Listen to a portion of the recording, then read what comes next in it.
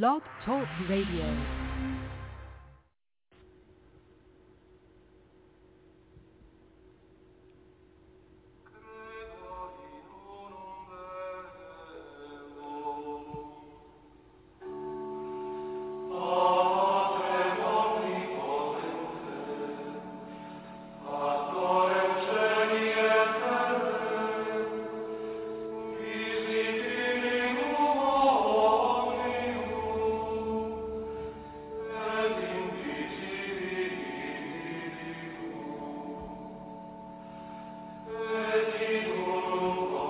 Welcome back to Zion's Redemption Radio Network.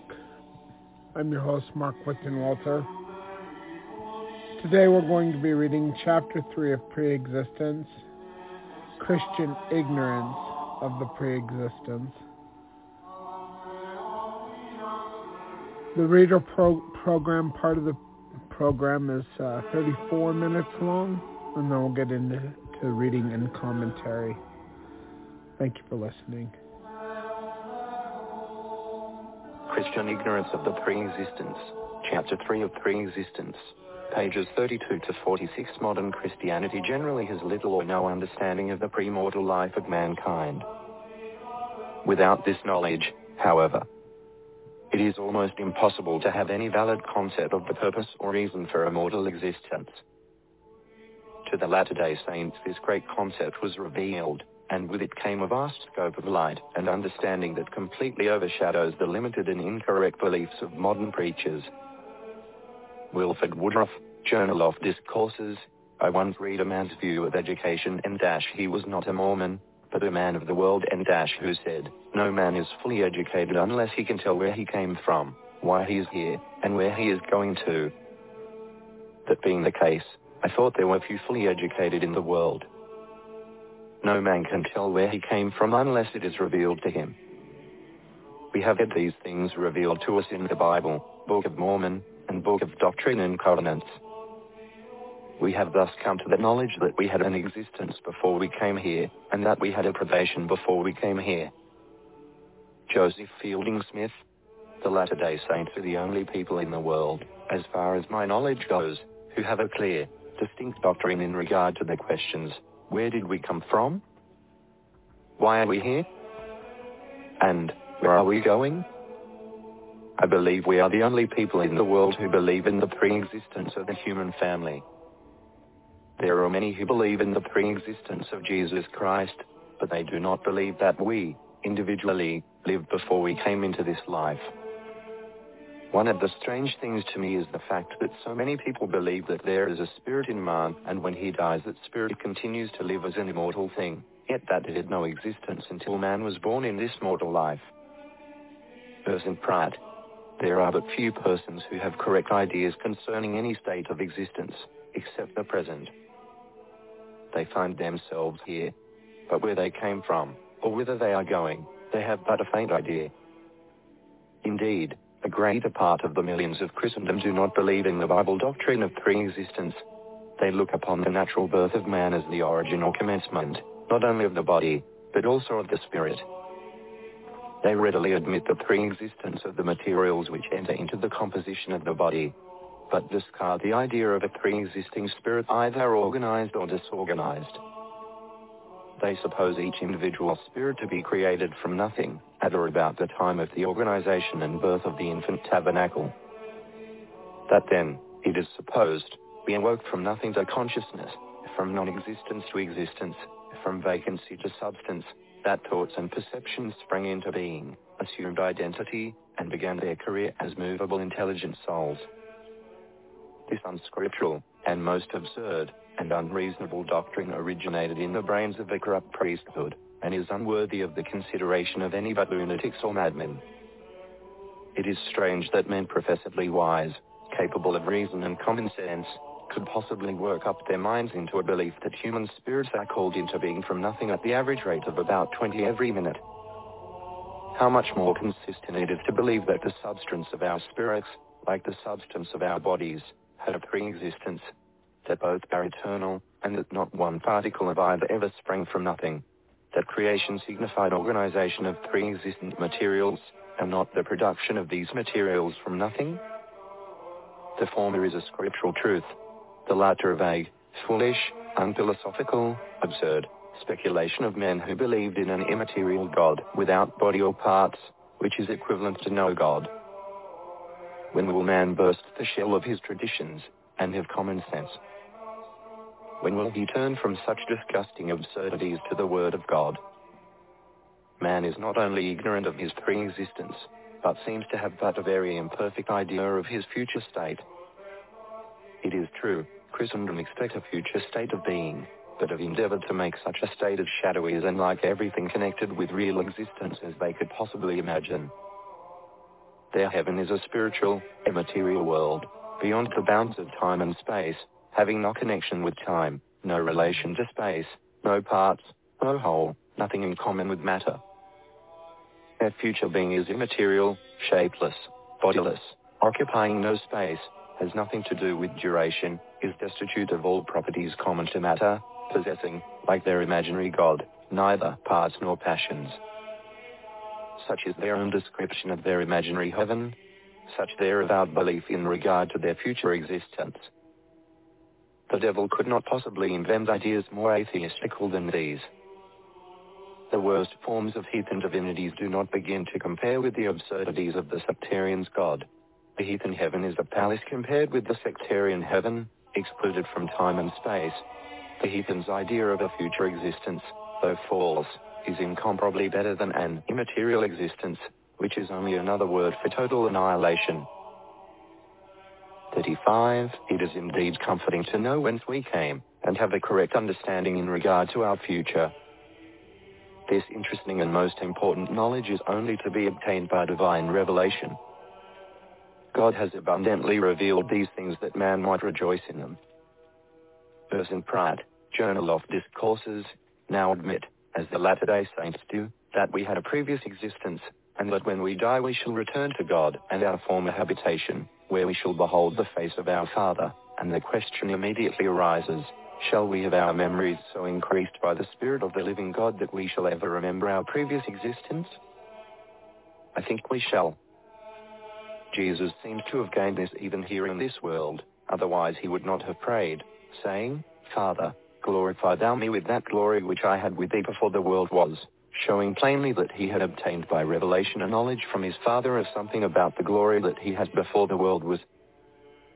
This being the case with Jesus, why not his younger brethren also obtained this information by revelation? And when we do return back into the presence of our Father, will we not there also have our memories so quickened that we will remember his face, having dwelt in his presence for thousands of years? It will not be like going to visit strangers that we have never seen before. Is not this a comfort to persons who expect to depart this life, like all the rest of the human family? They have a consolation that they are going not among strangers, not to a being whose face they never saw, but to one whom they will recognize, and will remember, having dwelt with him for ages before the world was. Looking upon it in the light of reason, independent of revelation, if a person were to form a system of religion according to the best light that he had, would it not be more happifying and calculated more in its nature to give joy and peace to the mind, to suppose that we were going back to a personage we were well acquainted with, rather than to one we had no idea of? I think I should prefer, so far as reason is concerned, to be well acquainted with people I'm going among. These are the expectations of the Latter-day Saints. We do not expect to go among strangers.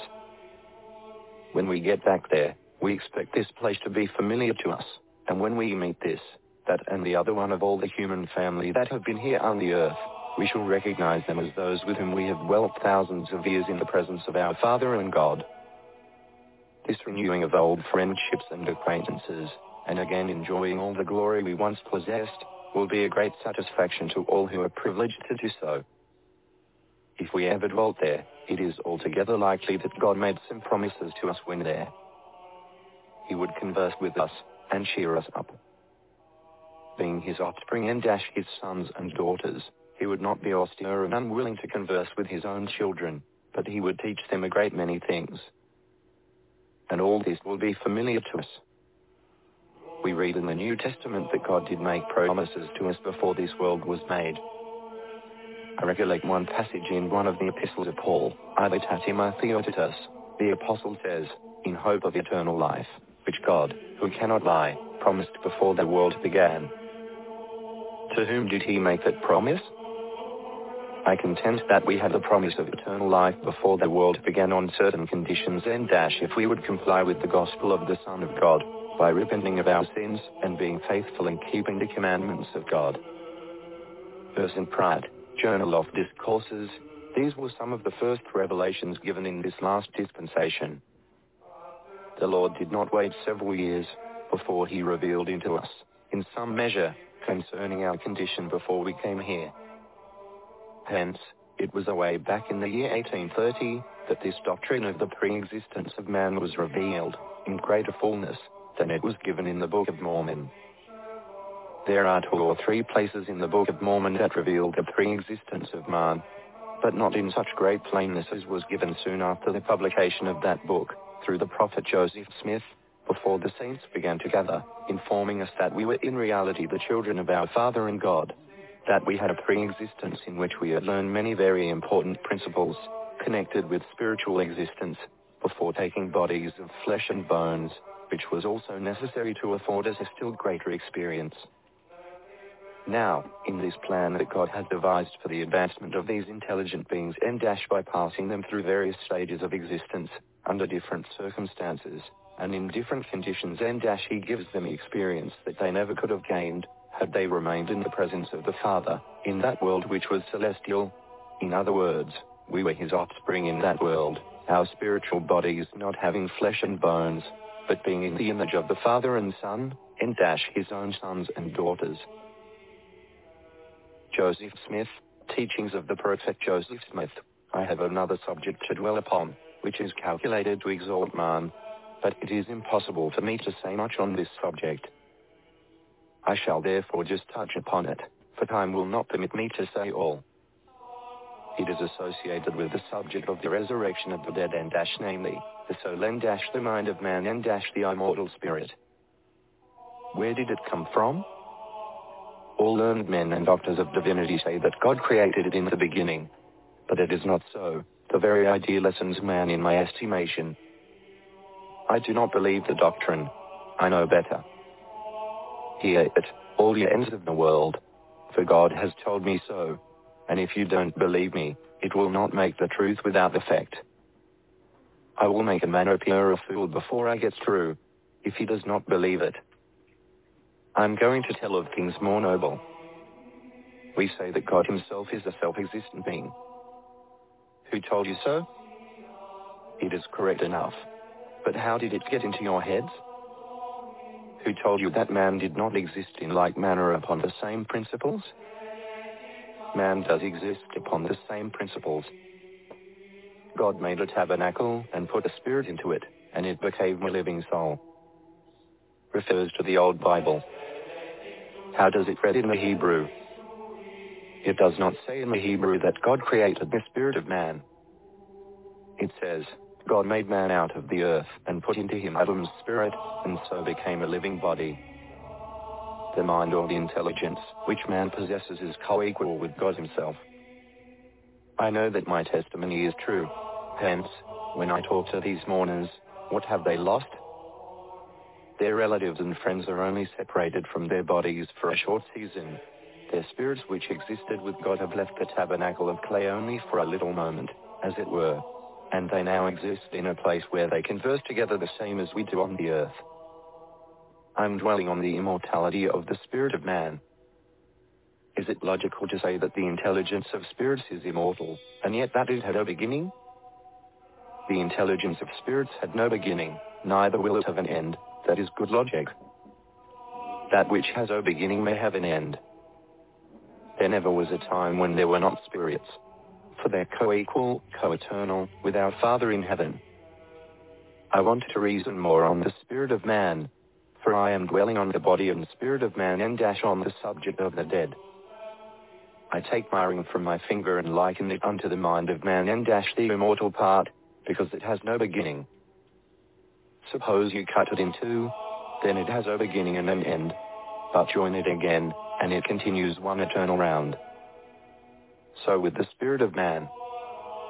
As the Lord liveth, if it had a beginning, it will have an end. All the fools and learned and wise men from the beginning of creation, who say that the spirit of man had a beginning, prove that it must have an end. And if that doctrine is true, then the doctrine of annihilation would be true.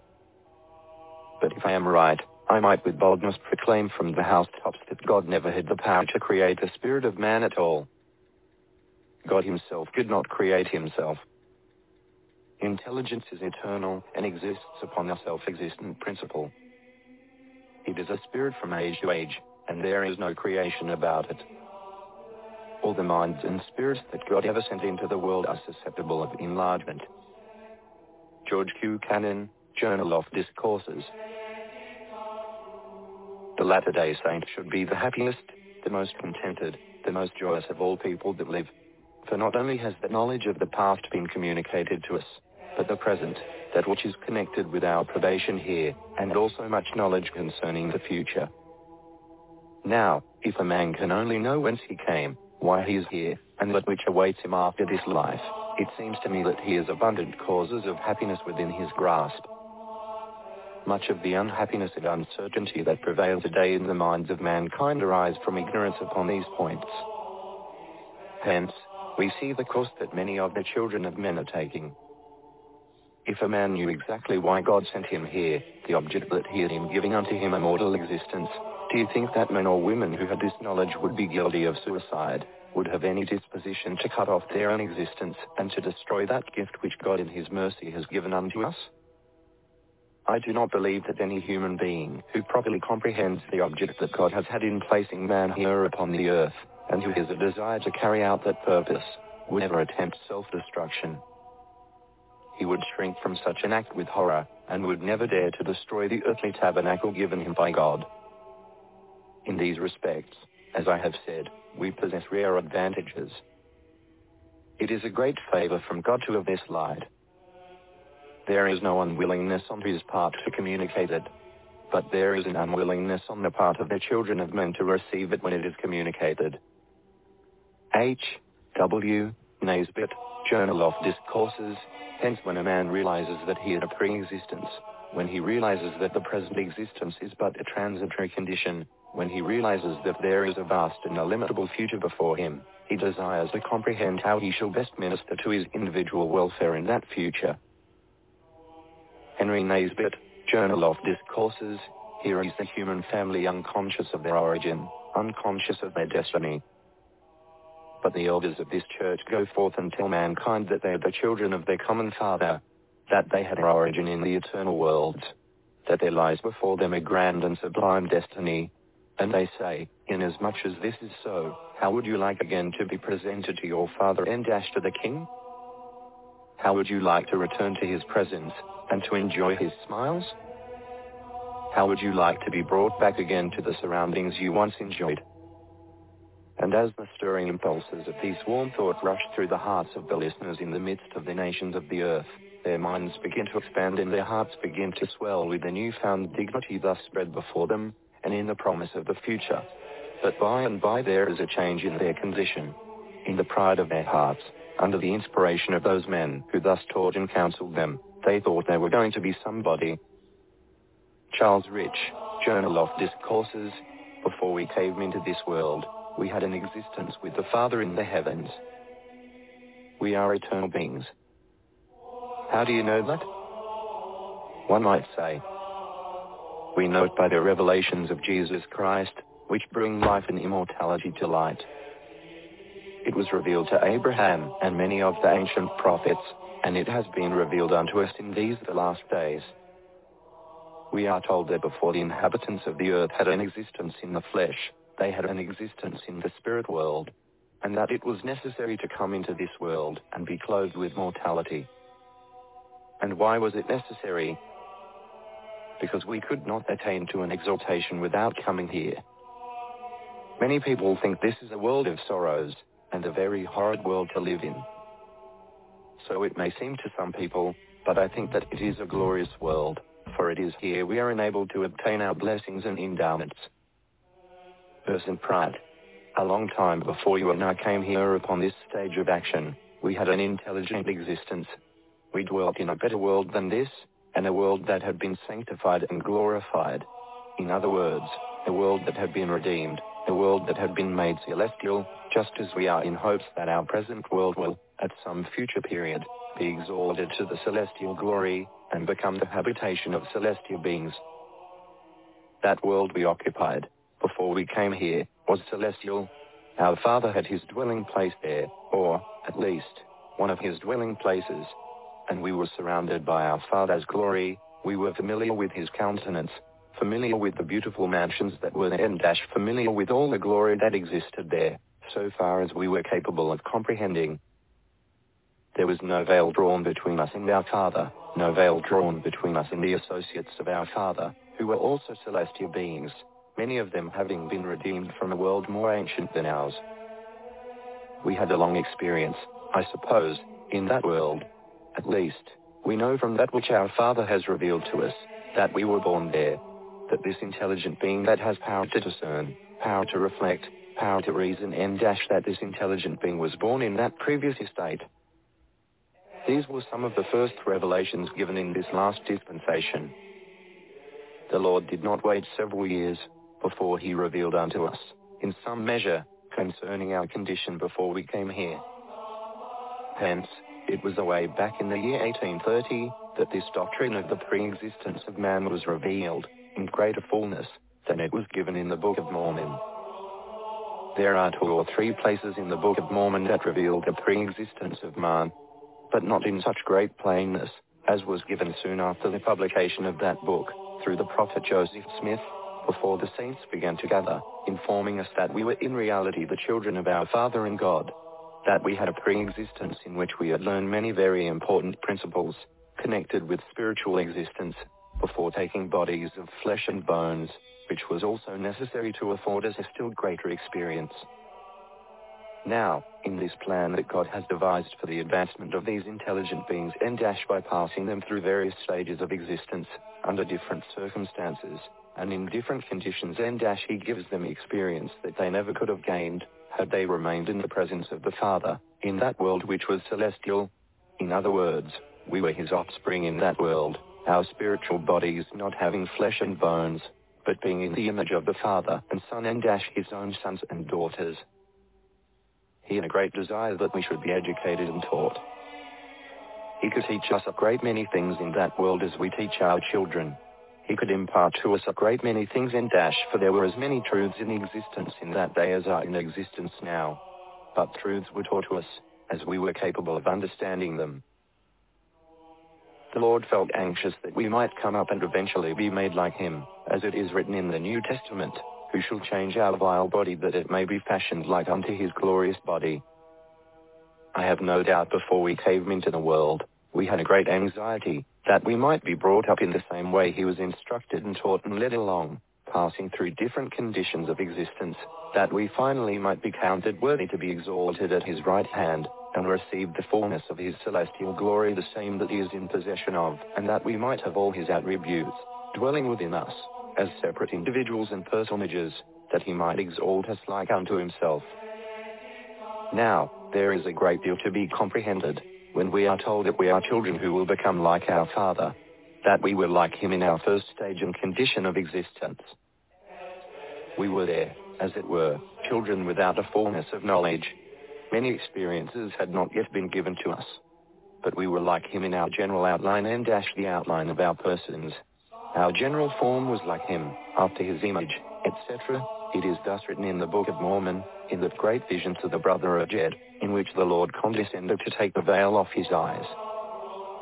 The brother of Jed had gone up into the mountain, and had molten out of a rock 16 small stones, which he carried up into the top of the mount. He went there with an object in view. The object was to get the Lord to touch the stones that they might shine forth in darkness in the 8 vessels, which had been built to convey him and his brother across the great waters, one to be placed at each end of each of the vessels. It would naturally increase the faith of the brother of Jed, to believe it possible that he might see the finger of the Lord. He was given to pray that God would touch the stones, the same as we pray for the Lord to put forth his finger and touch the particles of oil, when we dedicate it, for sacred purposes. If we pray in faith, we must suppose that the finger touches the oil. And Jed prayed in faith. He did not know but what it might be his privilege to see his finger. He did see it. It appeared to him like the finger of a man, like unto flesh and blood. But his faith was too great for his nervous system. For when he saw the finger of the Lord, he fell to the earth through fear. And the Lord looked unto him and asked him why he had fallen. He answered and said, I saw the finger of the Lord, and I feared lest he should smite me. For I knew not that the Lord had flesh and blood. He did not know but what his imperfections were so great, that the Lord would smite him. But he was commanded to arise. The Lord then asked him, Sawest thou more than this? And he answered, Nay, Lord, show thyself unto me. Here was a prayer that extended a little further. The Lord wanted to see what amount of faith he had, and he put another question to him, Believest thou the words which I shall speak? And he answered, Yea, Lord, I know that thou speakest the truth, for thou art a God of truth and canst not lie. And when the brother of Jed had manifested his faith, the Lord condescended to show his whole personage to him, and said, Seest thou that ye are treated after mine own image? Behold, this body, which ye now behold, is the body of my spirit, and man have I created after the body of my spirit. Here the pre-existence of man was taught in the Book of Mormon. All men in the beginning were created after the image of this body which he was then showing. All the human family that then existed, and that would exist in future time upon the earth, were created in the beginning, after the image of that body. That is, that body which he showed was not a body of flesh and bones, but a pure spiritual body, organized out of pure spiritual substance, filled with light and truth. He informed this great man of God that he was prepared, from before the foundation of the world, to redeem his people. Behold, says he, I am Jesus Christ. I am the Father and the Son. In me shall all mankind have light, and that eternally, even they who shall believe in my name. Here, then, was a great deal of information given to us, concerning the formation of the human spirit, the formation of men and the formation of their persons, and their individualities and before the foundation of this world. It was after this was given, and the Book of Mormon was published, that the Church of Jesus Christ of Latter-day Saints arose.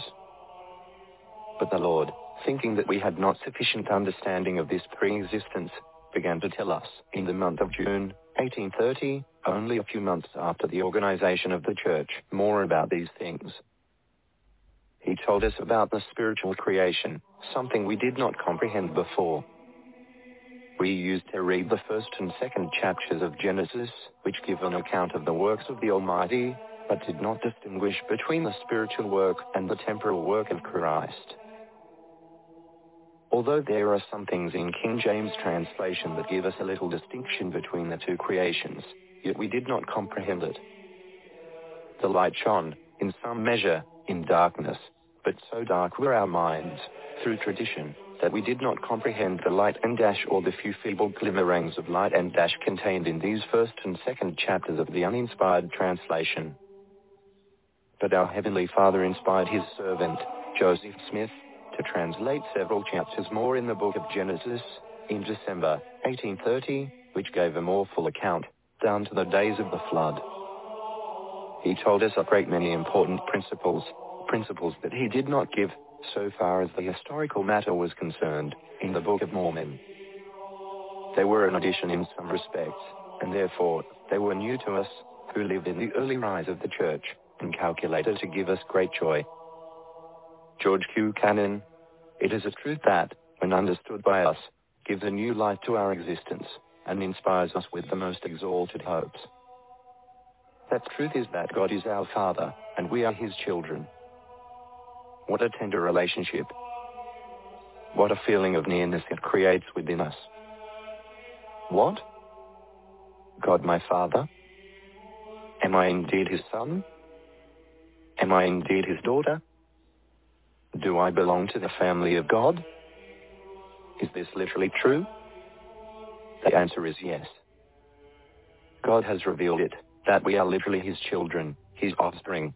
that we are just as much his children as our offspring are our children, that he begot us, and that we existed with him in a family relationship as his children. What an immensity of vision is given to us in this truth. What a field for reflection. And how our hearts should be inspired with great hopes and anticipations, to think that the being under whose direction this earth was organized, who governs the planets and controls the universe, who causes the rotation of the seasons and makes this earth so beautiful and such a delightful place of habitation, is our Father, and that we are his children, descended from him. What illimitable hopes the knowledge of this inspires us with. Now, this is the truth. We humble people, we who feel ourselves sometimes so worthless, so good for nothing, we are not so worthless as we think. There is not one of us but what God's love has been expended upon. There is not one of us that he has not cared for and caressed. There is not one of us that he has not desired to save, and that he has not devised a means to save. There is not one of us that he has not given his angels charge concerning. We may be insignificant and contemptible in our own eyes, and in the eyes of others, but the truth remains that we are the children of God, and that he has actually given his angels and invisible beings of power and might and charge concerning us, and they watch over us and have us in their keeping. Brigham Young, Journal of Discourses. When I look at the economy of heaven, my heart leaps for joy, and if I had the tongue of an angel, or the tongues of the whole human family combined, I would praise God in the highest for his great wisdom and condescension in suffering the children of men to fall into the very sin into which they have fallen in, for he did it that they, like Jesus, might descend below all things, and then press forward and rise above all. Our spirits once dwelled in the heavens, and were as pure and holy as the angels.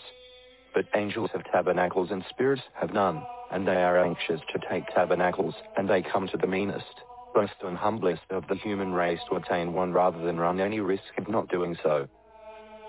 Chapter 4: The Pre-Existence of Christ.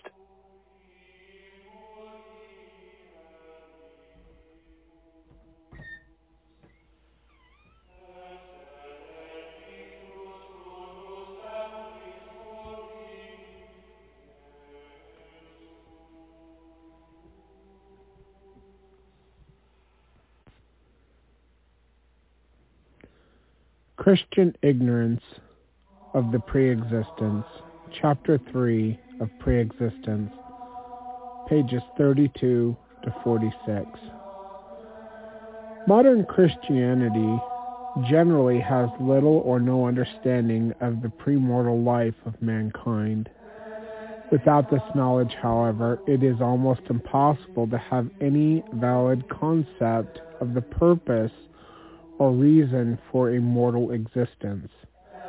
To the Latter-day Saints, this great concept was revealed, and with it came a vast scope of light and understanding that completely overshadows the limited and incorrect beliefs of the modern preachers. Wilford Woodruff, Journal of Discourses, Volume 22, page 209. I once read a man's view of education. He was not a Mormon, but a man of the world, who said, quote, "No man is fully educated unless he can tell where he came from, why he is here, and where he is going to."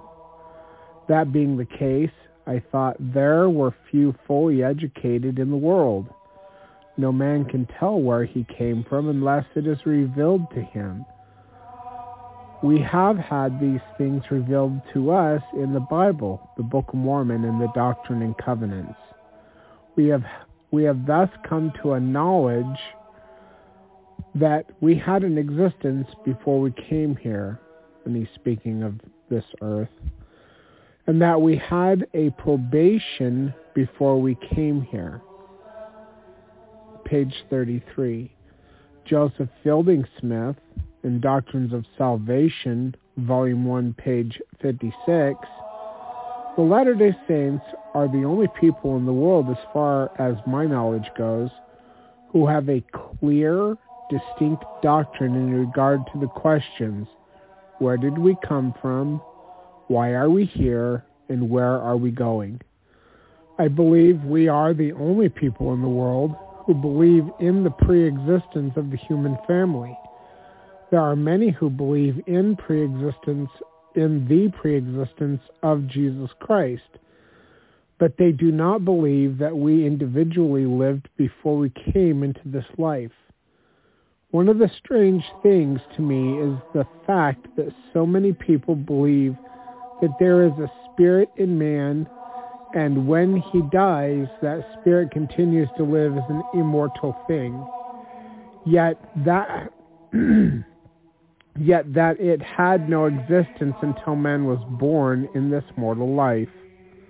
End quote. Orson Pratt, in his book Masterful Discourses, page 58 and 59, states, "There are but few persons who have correct ideas concerning any state of existence except the present. They find themselves here, but where they came from or whether they are going, they have but a faint idea. Indeed, the greater part of the millions of Christendom do not believe in the Bible doctrine of pre-existence. They look upon the natural birth of man as the origin or the commencement, not only of the body but also of the spirit. They readily admit the pre-existence of the materials which entered into the composition of the body, but discard the idea of a pre-existing spirit, either organized or disorganized. They suppose each individual spirit to be created from nothing, at or about the time of the organization and birth of the infant tabernacle. That then, it is supposed we awoke from nothing to consciousness, from non-existence to existence, and from vacancy to substance. That thoughts and perceptions sprang into being, assumed identity, and began their career as movable intelligent souls. This unscriptural and most absurd and unreasonable doctrine originated in the brains of a corrupt priesthood and is unworthy of consideration of anything but lunatics or madmen." Page 34. It is strange that men, professedly wise, capable of reason and common sense, could possibly work up their minds into a belief that human spirits are called into being from nothing at the average rate of about 20 every minute. How much more consistent is it to believe that the substance of our spirits, like the substance of our bodies, had a pre-existence, that both are eternal, and that not one particle of either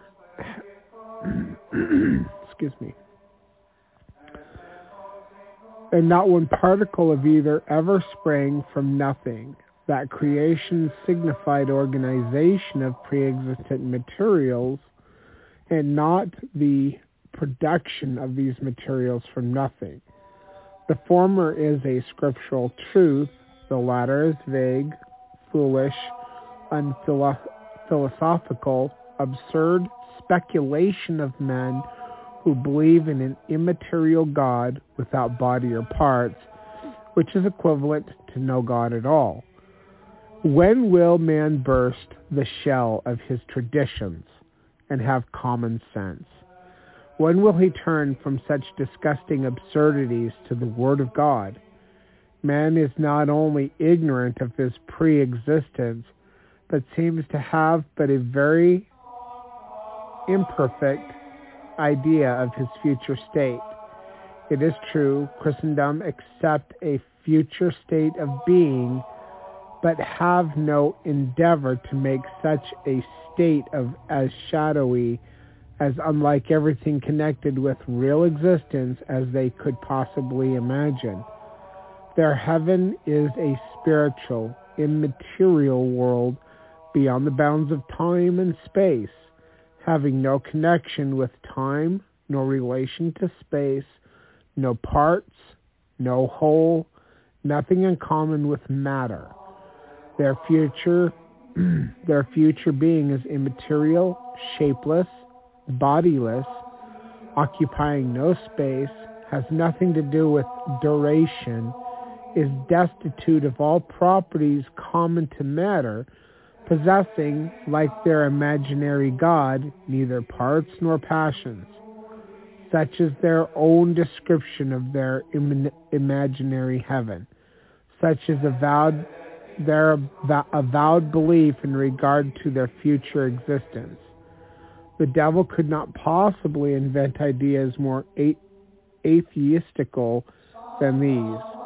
The worst forms of the heathen divinities do not begin to compare with the absurdities of the sectarian's God.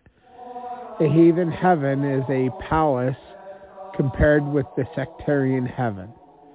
Excluded from time and space, the heathen's idea of a future existence, though false, is incomparably better than an immaterial existence, which is only another word for total annihilation.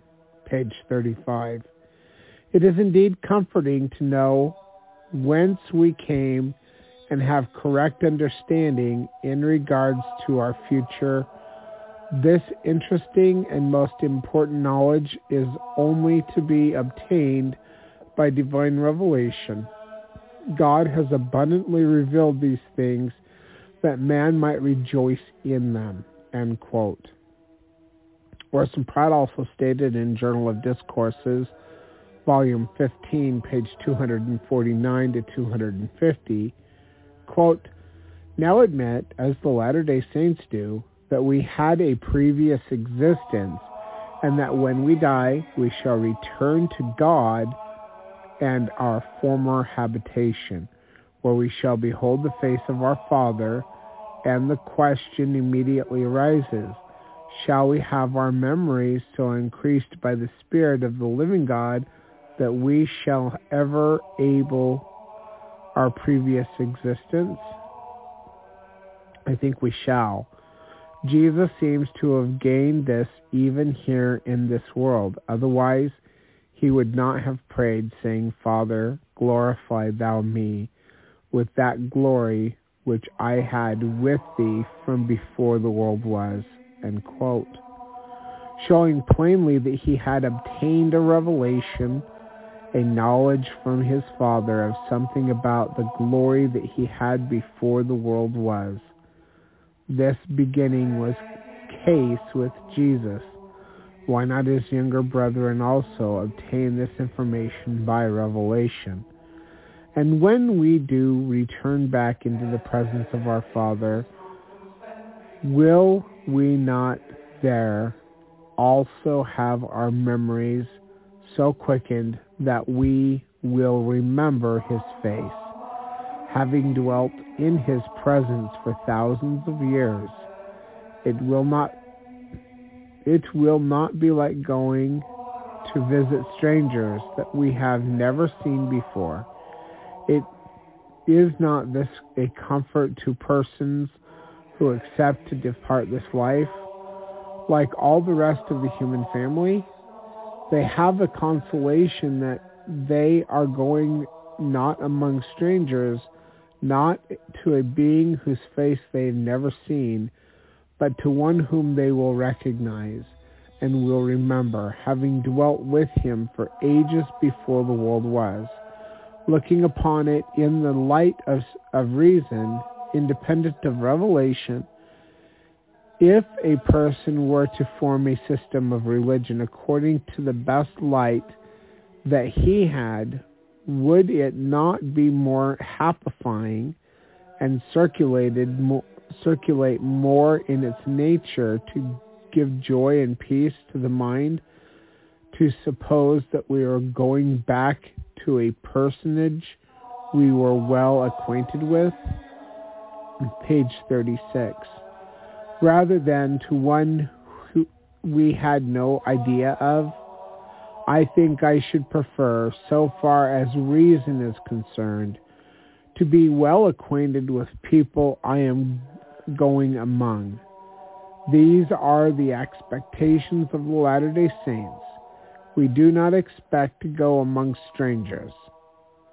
When we get back there, we will expect this place to be familiar to us, and when we meet this, that and the other one of all the human family that have been here on the earth, we shall recognize them as those with whom we have dwelt thousands of years in the pre-existence or in the presence of our Father and our God.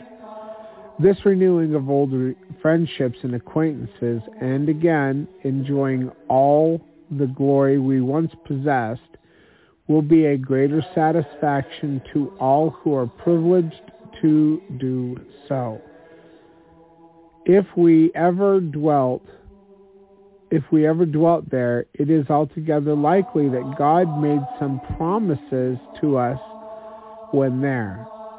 He would converse with us and cheer us up, being his offspring, his sons and daughters. He would not be austere or unwilling or austere or unwilling to converse with his own children, but he would teach them a great many things, and that all this will be familiar to us.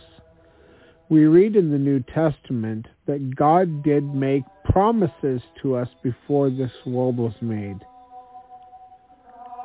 I recollect one passage in one of the epistles of Paul, either to Timothy or Titus the apostle.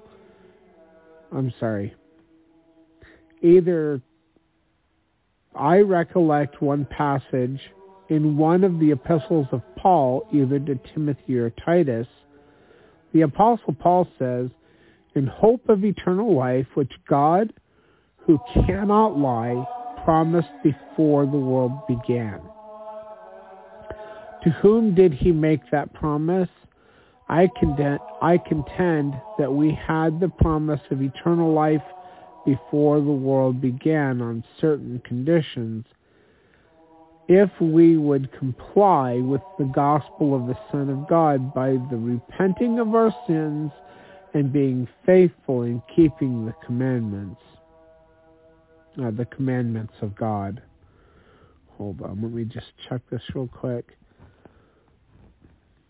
I want to see what percentage we're at. Okay, we're at 30%. So we're at 30% through the reading for today. The guest call-in number is open, and the chat room is open as well at blogtalkradio.com/fundamentallymormon. The guest call-in number is 917-889-8827.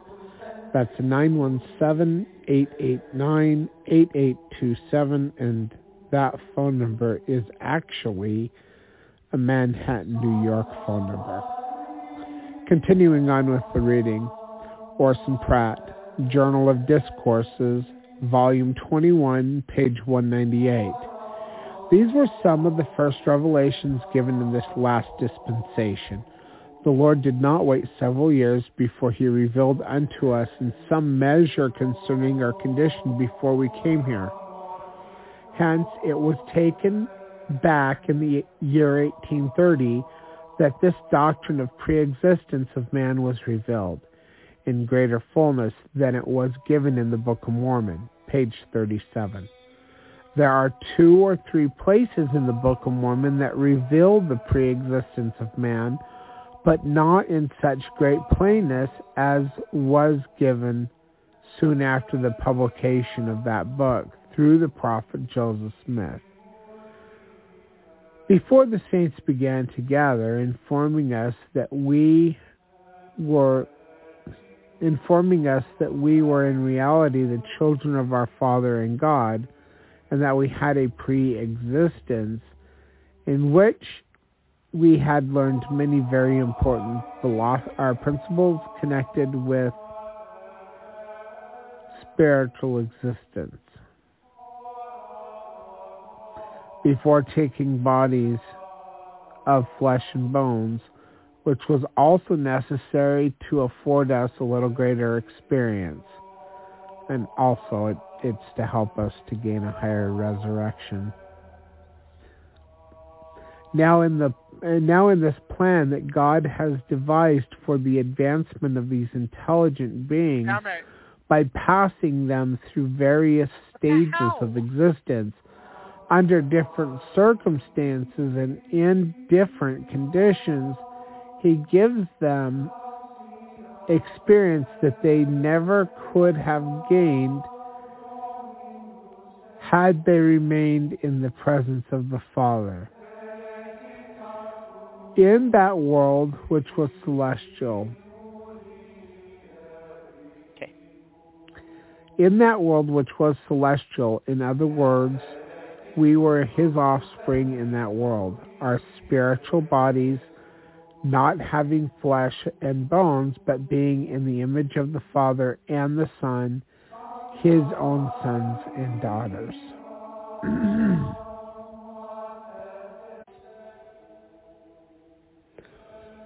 Teachings of the Prophet Joseph Smith. Joseph Smith says here on Teachings of the Prophet Joseph Smith, page 352 through 354, I have another subject to dwell upon, which is calculated to exalt man, but it is impossible for me to say too much on this subject. I shall therefore just touch upon it, for the time will not permit me to say all. It is associated with the subject of the resurrection of the dead, namely the soul, the mind of man, and the immortal spirit. Where did it come from? All learned men and doctors of divinity say that God created it in the beginning, but it is not so. The very idea lessens man in my estimation. I do not believe the doctrine. I know better. Hear it, all ye ends of the world.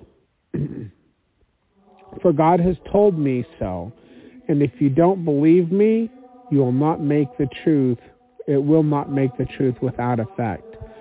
I will make a man appear a fool before I get through, if he does not believe it.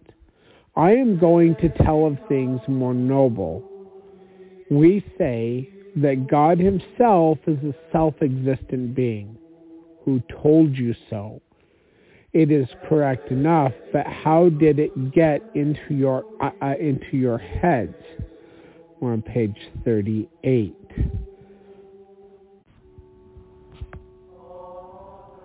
Who told you that man did not exist in like manner upon the same principles? Man does exist upon the same principles. God made a tabernacle and put a spirit into it, and it became a living soul.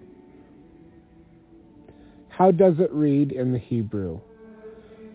It does not say in the Hebrew that God created the spirit of man. It said God made man out of the earth and put into him Adam's spirit, and so became a living soul or a living body. The mind or intelligence which man possesses is co-equal with God himself. I know that my testimony is true. Hence, when I talk to these mourners, what have they lost? Their relatives and friends are only separated from their bodies for a short season. Their spirits, which existed with God, have left the tabernacle of clay only for a little moment, as it were, and they now exist in a place where they can converse together the same as we do on the earth. I am dwelling on the immortality of the spirit of man. It is logical to say that the intelligence of the spirit is immortal, and yet that it had a beginning. Am I to say that the spirit... Is it logical to say that the intelligence of spirits is immortal, and yet it had a beginning? The intelligence of spirits had no beginning, neither will it have an end. That is good old logic. That which has a beginning may have an end. There never was a time when there was not spirits. And I think he misspoke here. There never was a time when there was not intelligence. When I asked God where he was before the Big Bang, and he showed me the sea of intelligence, he showed me the first one to become self-aware from all of the intelligence.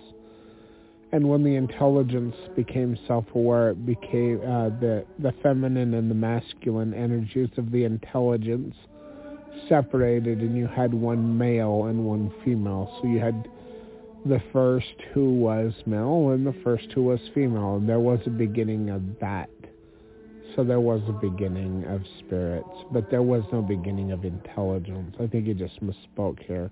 Anyway, that's what God showed me. So, for they are co-equal, co-eternal, with our Father in heaven. That's because we all come from the same intelligence. We come from the same substance. And everything had a spirit before the spirit learned how to put on flesh. There was a time when there were no bodies. There was elements, and there was God showed me in that vision that when I asked him about the Big Bang, he said that the elements and the laws of the universe and energy is eternal. And it never had a beginning. But that when the intelligence becomes self-aware, that at that point there was a beginning of spirit. And that when the beginning of spirit happened, in the process of time, the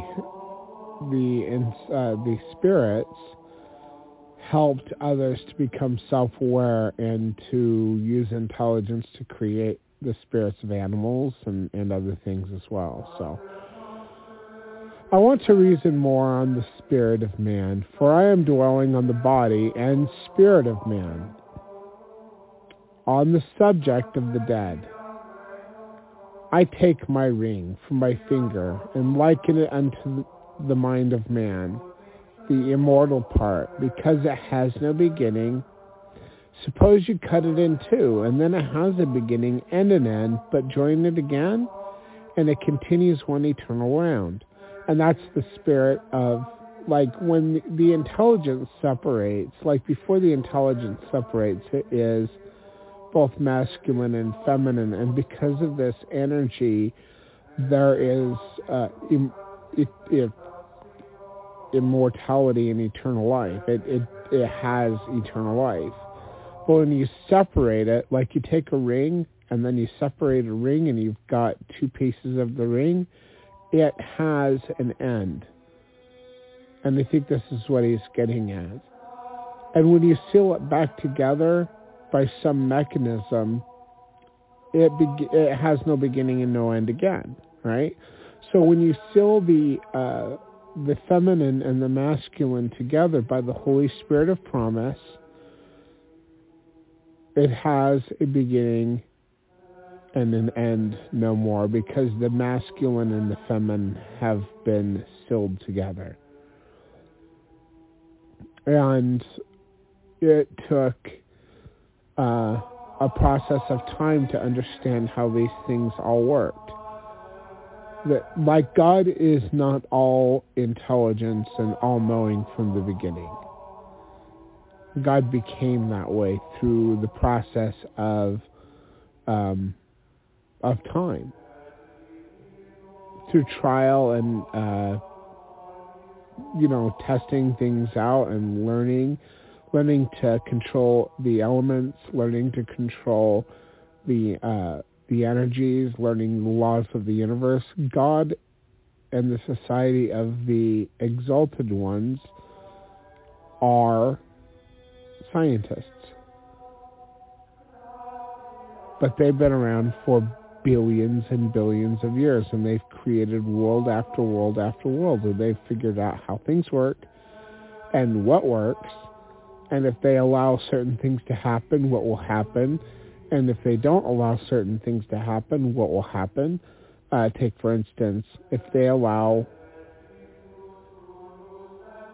wicked to go to their own place and have their own society, and I'm talking about demons and devils, that eventually they will amass a massive army, and then there will be great galactic wars. And because they made that mistake, there are great galactic spiritual wars. And that because they understand that when a spirit chooses to be wicked, or when a spirit decides to become a demon, because that's a thing, or a devil, that they have to be destroyed. They must be destroyed. And so they figured out how to destroy the spirit and how to cast it off into what they call outer darkness. But basically all it is that you take the spirit that needs to be cast off into outer darkness, and you push them beyond the event horizon, and they go into black holes and they disappear forever. They become trapped in that void, and that phenomenon that God did not create, but he utilizes. Because if they don't get rid of the evil, they will rebel and attack the righteous for control and power and dominion and all of that mess. And I know it sounds like all Battlestar Galactica, but it kind of is. It kind of is. God showed me some of these vessels that they use. Some of these, I don't know what you call them, transportation of spirits. Some of these massive arcs, galactical arcs that seed planets. There is some stuff that is more amazing than Star Trek or Battlestar Galactica or Star Wars or any other sci-fi movie that you have ever seen. In fact, when you personally find out the truth of these things, and God reveals these things, whether it's in the millennium or he shows you a vision or whatever, I promise you are going to be so completely amazed at the technology of the exalted ones. It is so awesome and so pure.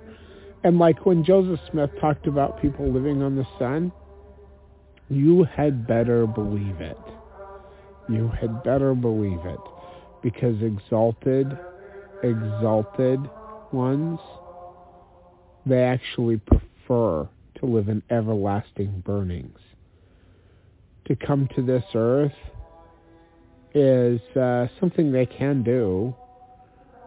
They don't like to do it. It's just, I don't know what it is. Like the light and the sun is not what you think it is. It does. They have ideas about what the sun is. They have ideas. They don't know what it is. Most of the stuff that they have is speculation. They can't send probes there. They can only see the outer atmosphere of the sun. And I'm talking about all stars, actually, not just the sun, not just our sun. So anyway, it's just it's awesome. Like, it's just awesome. I wish I could convey how completely awesome God is. I know you think you know. I know you think you know. And even those of you who have been in the presence of Jesus Christ, I know you think you know. But you do not even have an inkling of an idea just how awesome God is. Anyway, continuing on, I'll read this part again. Suppose you cut it in two. He's talking about the ring. Then it has a beginning and an end, but you join it again, and it continues one eternal round. So with the spirit of man. As the Lord liveth, if it had a beginning, it will have an end. So when the intelligence that has no beginning and no end, until the feminine and the masculine parts of the intelligence separate, then it has a beginning of spirit. And if the feminine and the masculine are not sealed together by the Holy Spirit of promise, it will have an end. But once the man and the woman are sealed together by the Holy Spirit of promise, and then they're sealed up to God through the law of adoption, there is no end. There is no end. Unless they become sons of perdition and they rebel like Lucifer did. Lucifer was a god. He was a god. Little g God? Yeah, but he was a god. And he rebelled because of his pride and his arrogance. And there's a whole backstory behind Jesus Christ and Lucifer that the modern Christianity and modern Mormonism don't really understand. The only reason I understand it is because I was chosen to take the place of the bearer of light and truth. When the rebellion happened, I was one of the mighty and strong ones. And after the rebellion and after Lucifer was stripped of his name and title of Hillel, or Lucifer, bearer of light and truth, the Father and the Son went among the remaining of us who are mighty and strong, who fought valiantly in the rebellion, against the rebellion. And I was chosen from among they who are mighty and strong to take the office of the bearer of light and truth. And because of my office and because of who I am, God has revealed to me so much. So much. That's why I'm able to speak to these things, because I understand them. I've been shown these things. I understand who Lucifer was and that dynamic that existed prior to this earth between Jesus and Lucifer, and why Lucifer rebelled. I understand exactly why Lucifer rebelled. I also knew who will become the Lucifer of the next world, but I also know who will become the Satan of the next world. He lives on this earth right now. He is alive right now. And I know exactly who he is. God revealed it to me. Anyway, back to Joseph Smith. All the fools and the learned and wise, men from the beginning of creation who say that the spirit of man had a beginning, prove that it must have an end. And if that doctrine is true, then the doctrine of annihilation would be true. But if I am right, I might with boldness proclaim from the housetops that God never had the power to create the spirit of man at all. And he's talking about the intelligence. He had never had the power to create the intelligence of man. And that's what the spirit comes from, is something called intelligence. When I saw the intelligence, I saw a vast sea, a cloud of light that was just massive, light years across. And when I came down into the cloud, I saw orbs of light, orbs of energy. And when God said, look, and I looked and I saw one of them, and there was a flash of light, and then there was two orbs of energy, indistinguishable from each other. And God said, this is the beginning of the male and the female spirit. He told me that when the intelligence becomes self-aware, you have a male and a female spirit, but it comes from the intelligence. God himself could not create himself, and that's true. On page 39. Intelligence is eternal and exists upon a self-existent principle. It is a spirit from age to age, and there is no creation about it. All the minds and spirits that God ever sent into the world are susceptible of enlargement. So that was Joseph Smith. And that was actually an excerpt from the King Follett Discourse, which I highly recommend reading. That and the lecture at the Grove.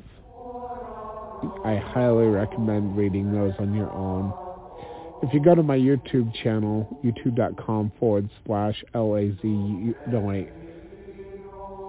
youtube.com/LAZ/user/God-is-my-compass. You can find where I have included those readings on my YouTube channel, if you're interested, and you can find them on the internet too. Anyway, continuing on, we are 47% through with the reading today. Once again, the guest call-in number is 917-889-8827. George Q. Cannon, Journal of Discourses, Volume 26, page 184. The Latter-day Saints should be the happiest and most contented and most joyous of all people that live. For not only has the knowledge of the past been communicated to us, but the present, that which is connected with our probation here, and also much knowledge concerning the future. Now, if a man can only know whence he came, why he is here, and that which awaits him after this life, it seems to me that he has abundant cause of happiness within his grasp. Much of the unhappiness and uncertainty that prevail today in the minds of mankind arise from ignorance upon these points. Hence we see the course that many of the children of men are taking. If a man knew exactly why God sent him here, the object that he had in giving unto him a mortal existence, do you think that men and women who had this knowledge would be guilty of suicide? Would have any disposition to cut off their own existence and to destroy that gift which God in his mercy has given unto us? I do not believe that any human being who properly comprehends the object that God has had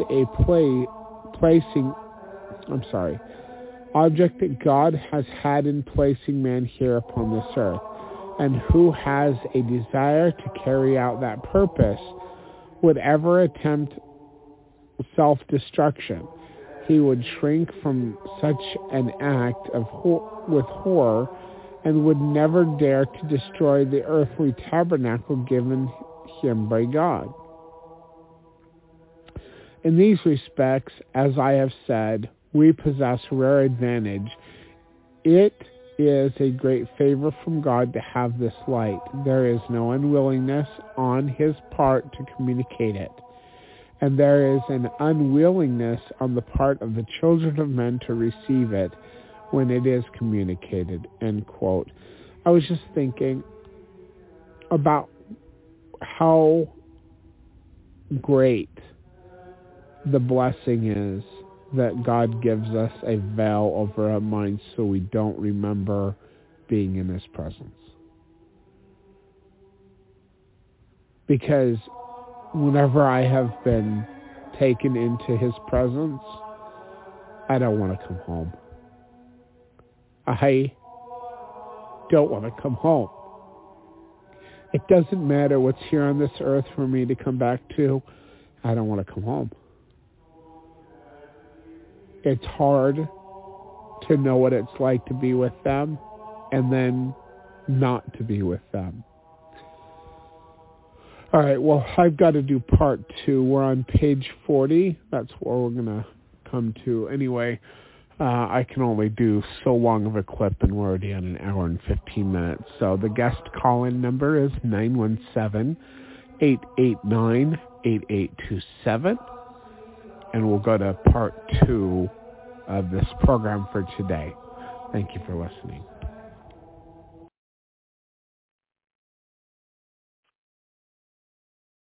Okay, can you hear me now? Yes, you can. I can tell because I'm listening on two phones at the same time. Oh. That's why I stuck that there, so you didn't have to ask if I could hear you, because I could hear you. Okay, well, I didn't have time to, wait, hold on. What phone is muted? Oh, okay. Never mind. Okay. Don't worry about it. Everything's great. Okay, so anyway, Kim's going to be reading from page 40 to 46, which isn't near as long as yesterday. And she's ready for that now. So we'll just let Kim take it away. Okay.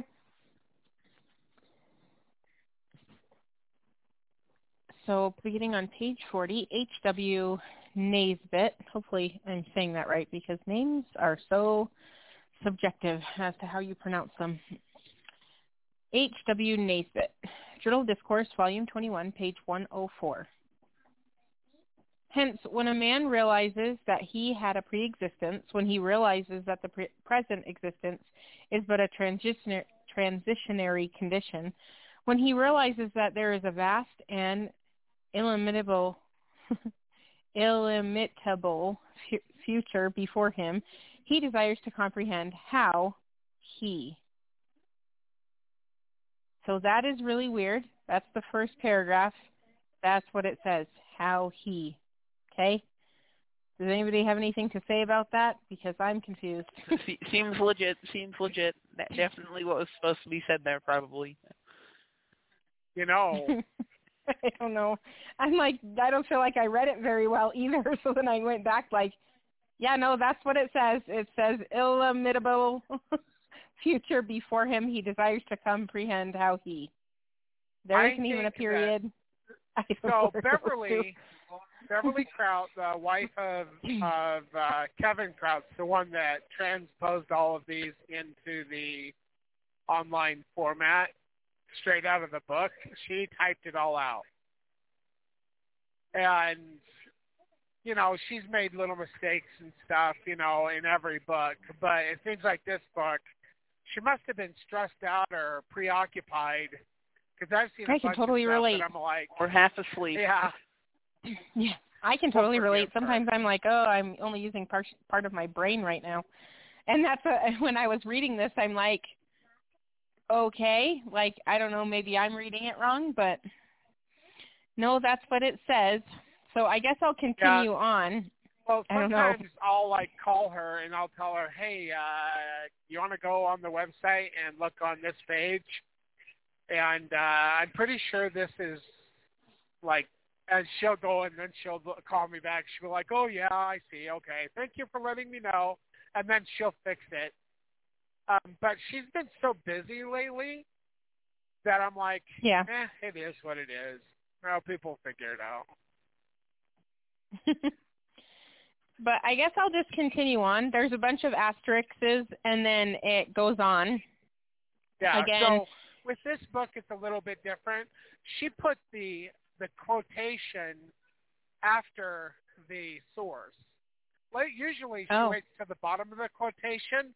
So these asterisks, and then after the asterisks, you'll see a new source, and then the quotes under that. Like, that's different than the way she's done all of the other books.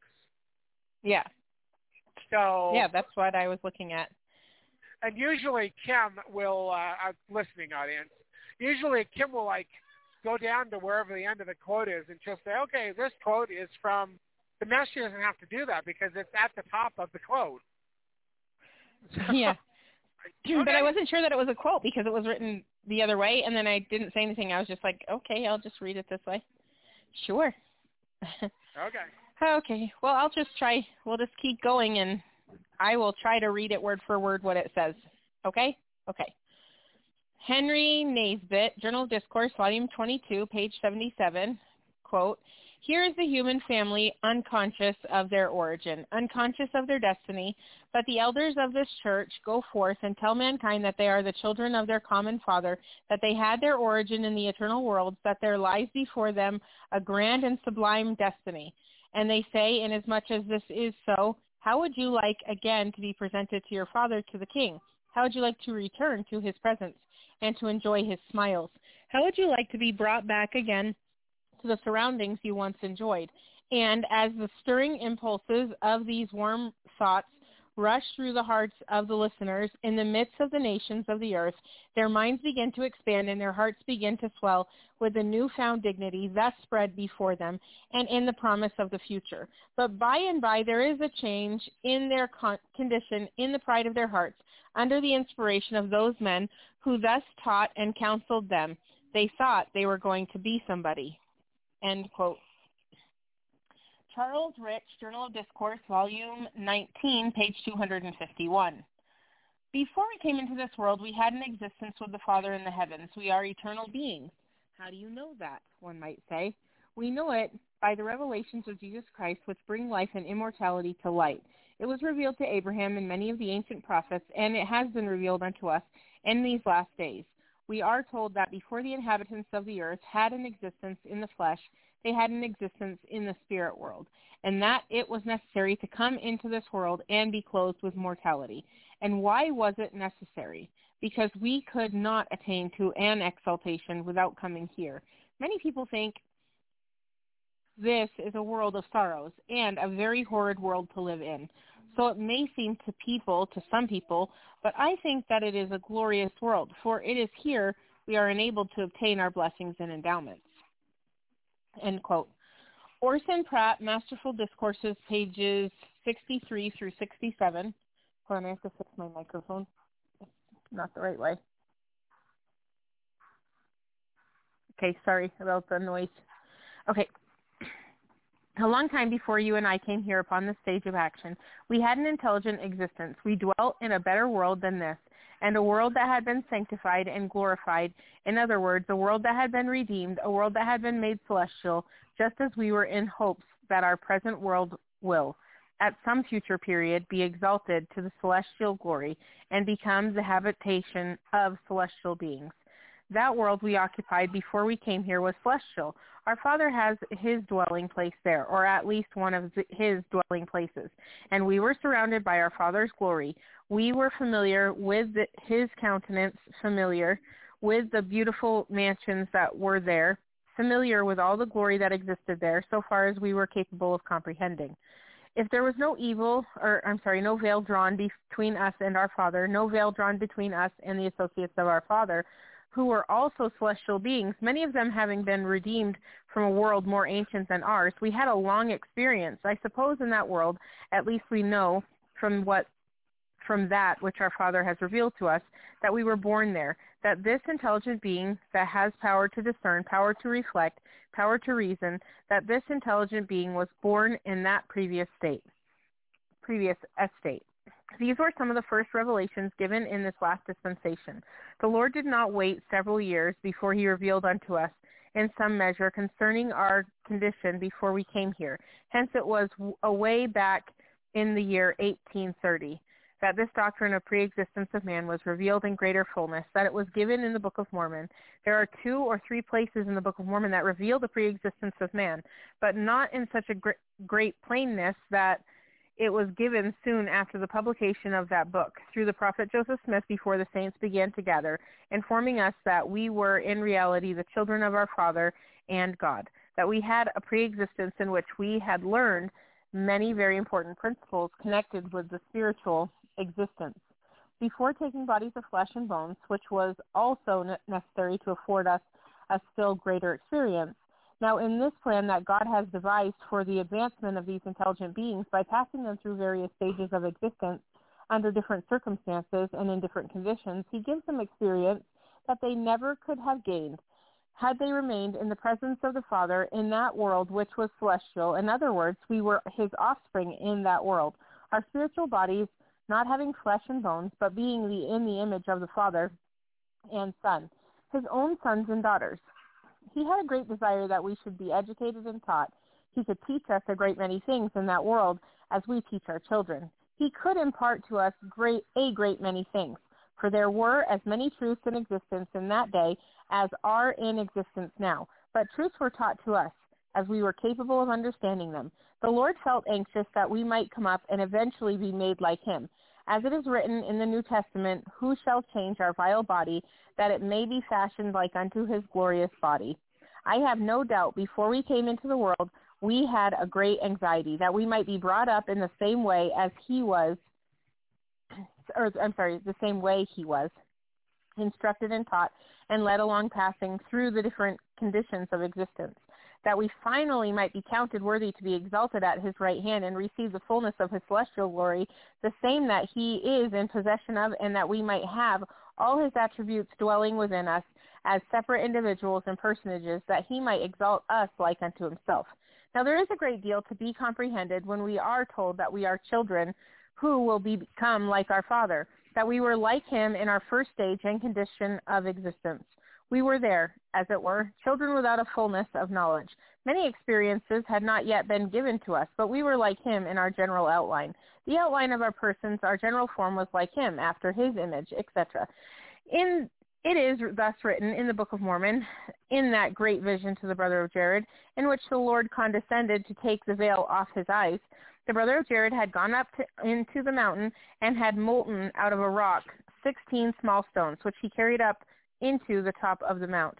He went there with an object in view. The object was to get the Lord to touch the stones that they might shine forth in darkness in the 8 vessels which had been built to convey him and his brother across the great waters, one to be placed at each end of each vessel. It would naturally increase the faith of the brother of Jared to believe it possible that he might see the finger of the Lord. He was given to pray that God would touch the stones, the same as we pray for the Lord to put forth his finger and touch the particles of oil when we dedicate it for sacred purposes. If we pray in faith, we must suppose that the finger touches the oil, and Jared prayed in faith. He did not know but what it might be his privilege to see his finger. He did see it. It appeared to him like the finger of a man, like unto flesh and blood, but his faith was too great for his nervous system. For when he saw the finger of the Lord, he fell to the earth through fear, and the Lord looked unto him and asked him why he had fallen. He answered and said, I saw the finger of the Lord, and I feared lest he should smite me, for I knew not that the Lord had flesh and blood. He did not know but what his imperfections were so great that the Lord would smite him, but he was commanded to arise. The Lord then asked him, Sawest thou more than this? And he answered, Nay, Lord, shew thyself unto me. Here was a prayer that extended a little further. The Lord wanted to see what amount of faith he had, and he put another question to him. Believest thou the words which I shall speak? And he answered, Yea, Lord, I know that thou art the truth, for thou art a God of truth, and canst not lie. And when the brother of Jared had manifested his faith, the Lord condescended to show his whole personage to him. I'm like butchering this whole sentence. Let me try this again.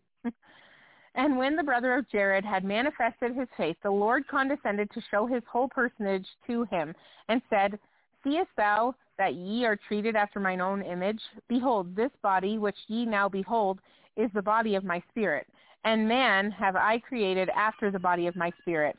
Here the preexistence of man was taught in the Book of Mormon. All men in the beginning were created after the image of this body, which he was then shewing. All the human family that then existed and that would exist in the future time upon the earth were created in the beginning, after the image of that body, that is, the body which he showed was not a body of flesh and bones, but a pure spiritual body, organized out of pure spiritual substance, filled with light and truth. He informed this great man of God that he was prepared from before the foundation of the world to redeem his people. Behold, he says, I am Jesus Christ, I am the Father and the Son. In me shall all mankind have light, and that eternally even they who shall believe in my name. Here then was a great deal of information given to us concerning the formation of the human spirit, the formation of men, the formation of their persons and their individualities before the foundation of this world. It was after this was given and the Book of Mormon was published that the Church of Jesus Christ of Latter-day Saints arose, but the Lord, thinking that we had not sufficient understanding of this preexistence, began to tell us in the month of June 1830, only a few months after the organization of the church, more about these things. He told us about the spiritual creation, something we did not comprehend before. We used to read the first and second chapters of Genesis, which give an account of the works of the Almighty, but did not distinguish between the spiritual work and the temporal work of Christ. Although there are some things in King James translation that gave us a little distinction between the two creations, yet we did not comprehend it. The light shone in some measure in darkness, but so dark were our minds through tradition that we did not comprehend the light, or the few feeble glimmerings of light contained in these first and second chapters of the uninspired translation. But our Heavenly Father inspired his servant Joseph Smith to translate several chapters more in the book of Genesis in December 1830, which gave a more full account down to the days of the flood. He told us a great many important principles that he did not give. So far as the historical matter was concerned, in the Book of Mormon, they were an addition in some respects, and therefore they were new to us who lived in the early rise of the church and calculated to give us great joy. And in case you don't remember, that way back at the beginning of that whole quote was from Orson Pratt, Masterful Discourses, pages 63 through 67. Yes, okay, we'll continue on with this next quote, which is significantly smaller. George Q. Cannon, contributor, volume 11, page 476. I just want to give a shout out to my awesome daughter who is going upstairs to help, because I don't know if you can hear on this radio show, but it sounds like there's WWF going on upstairs in my 7- and 8-year-old daughter's room right now with our 2-year-old son. And I don't know who's winning because I can't tell what's going on. I can just hear a bunch of playing and screaming.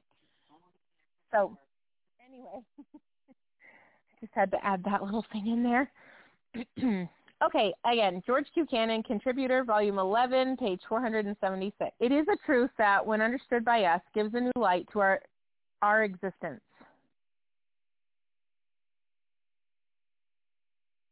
Hold on. Sorry. Just stopping.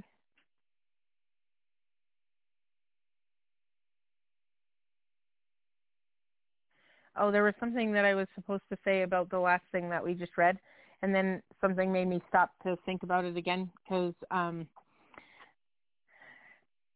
it was when I was reading and I decided not to stop, but now it's stopping me from reading the next thing. So now I'm going to try to talk about what it was that I was thinking about, and I cannot remember. It's coming back to me, though. So when talking about that kind of faith, that the faith to see God's finger, the faith that he did on his own, and then also falling to his feet to be scared. I feel like a lot of times we all have that kind of faith. We want to know things, but then when we find out that what we are believing and what we have faith in is true, then we're afraid of the result of that action, and then we don't know what to do about it. Because it is scary. Learning new things is very scary. So when you learn new things that are unfamiliar to you, I feel like the less you know of something, the more scary it can be. And I even tell this actually to my kids in class, my class. I let them know the only reason why things are scary to them is because they need to know more about it. So, you can say it online so that people can hear you. He interrupted me. I don't know about that, Mom. Things are pretty scary sometimes.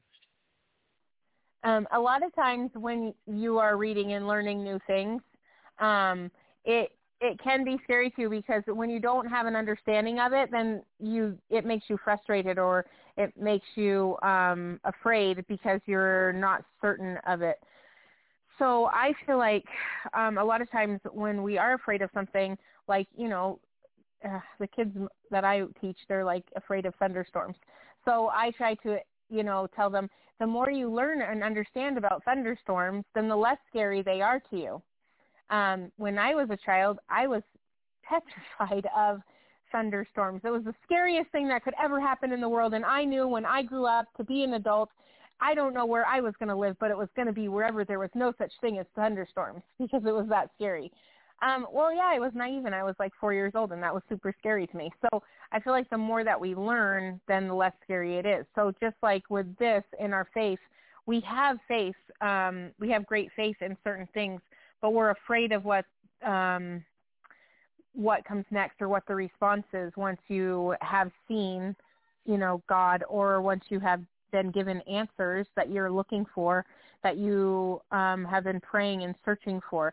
You get these answers, and then it's scary to you. So just like he did, just like with seeing God's finger,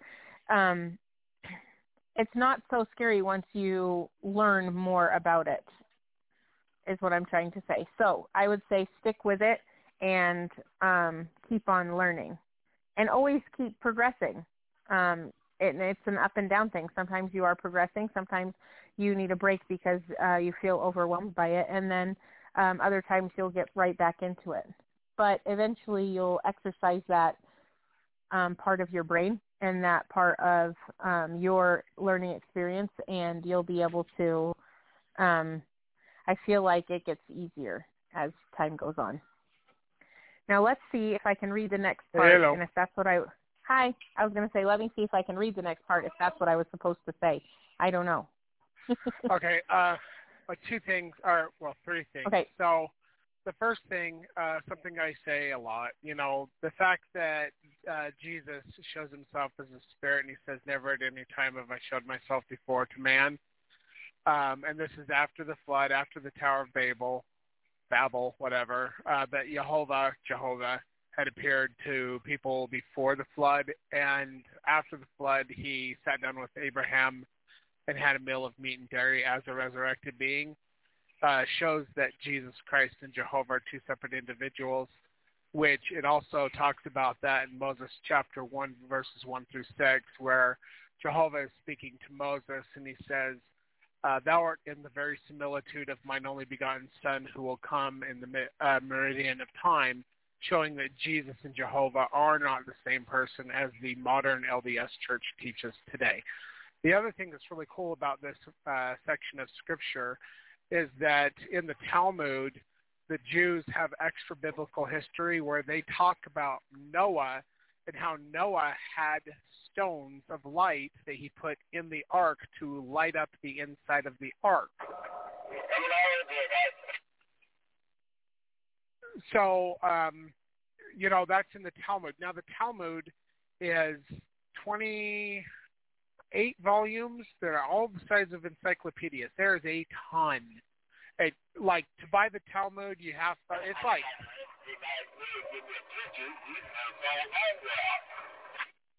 hold on. It usually gives you a 2-tube if they're out of the coal, or out of the loads for the, if you try to go to a power plant. Were you trying to go into Huntington?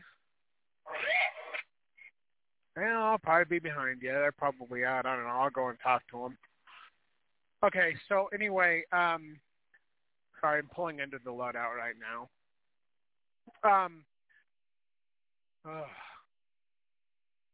Here I am being distracted. Okay, so the the Jews knew about these stones. Well, the brother of Jared knew about them too. It wasn't too long before the brother of Jared was born that Noah and Shem, the son of Noah, they were still on the earth at the time. Or they were on the earth. Well, yeah, no, they were on the earth. Abraham, well, anyway, it's around the same time, so they knew about those things.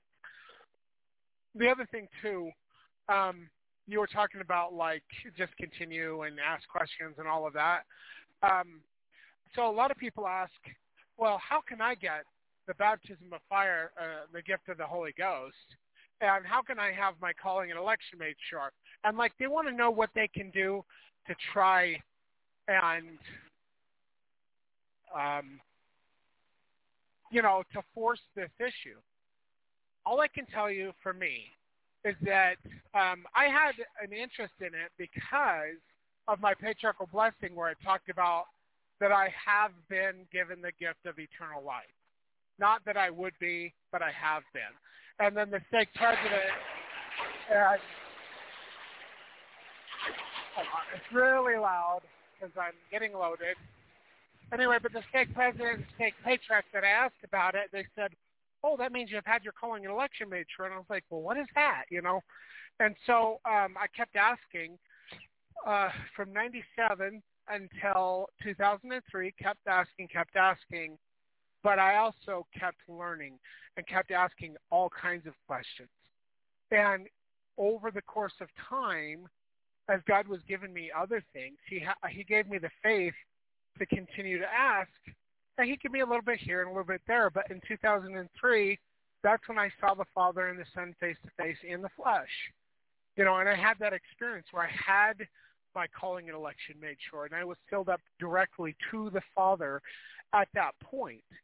And it wasn't something that I was asking for. I was asking for knowledge. I wanted to understand what these things meant. I was trying to understand things. I mean, I was also, at the time, just doing everything I could to do missionary work and to read. I was an over-the-road trucker after my mission, and I've been a truck driver all and it was that same year that I came off the road and started doing local work. But I continued asking and doing missionary work and just learning and scripture study and all kinds of stuff. And God gave it to me in his time. And I didn't do something.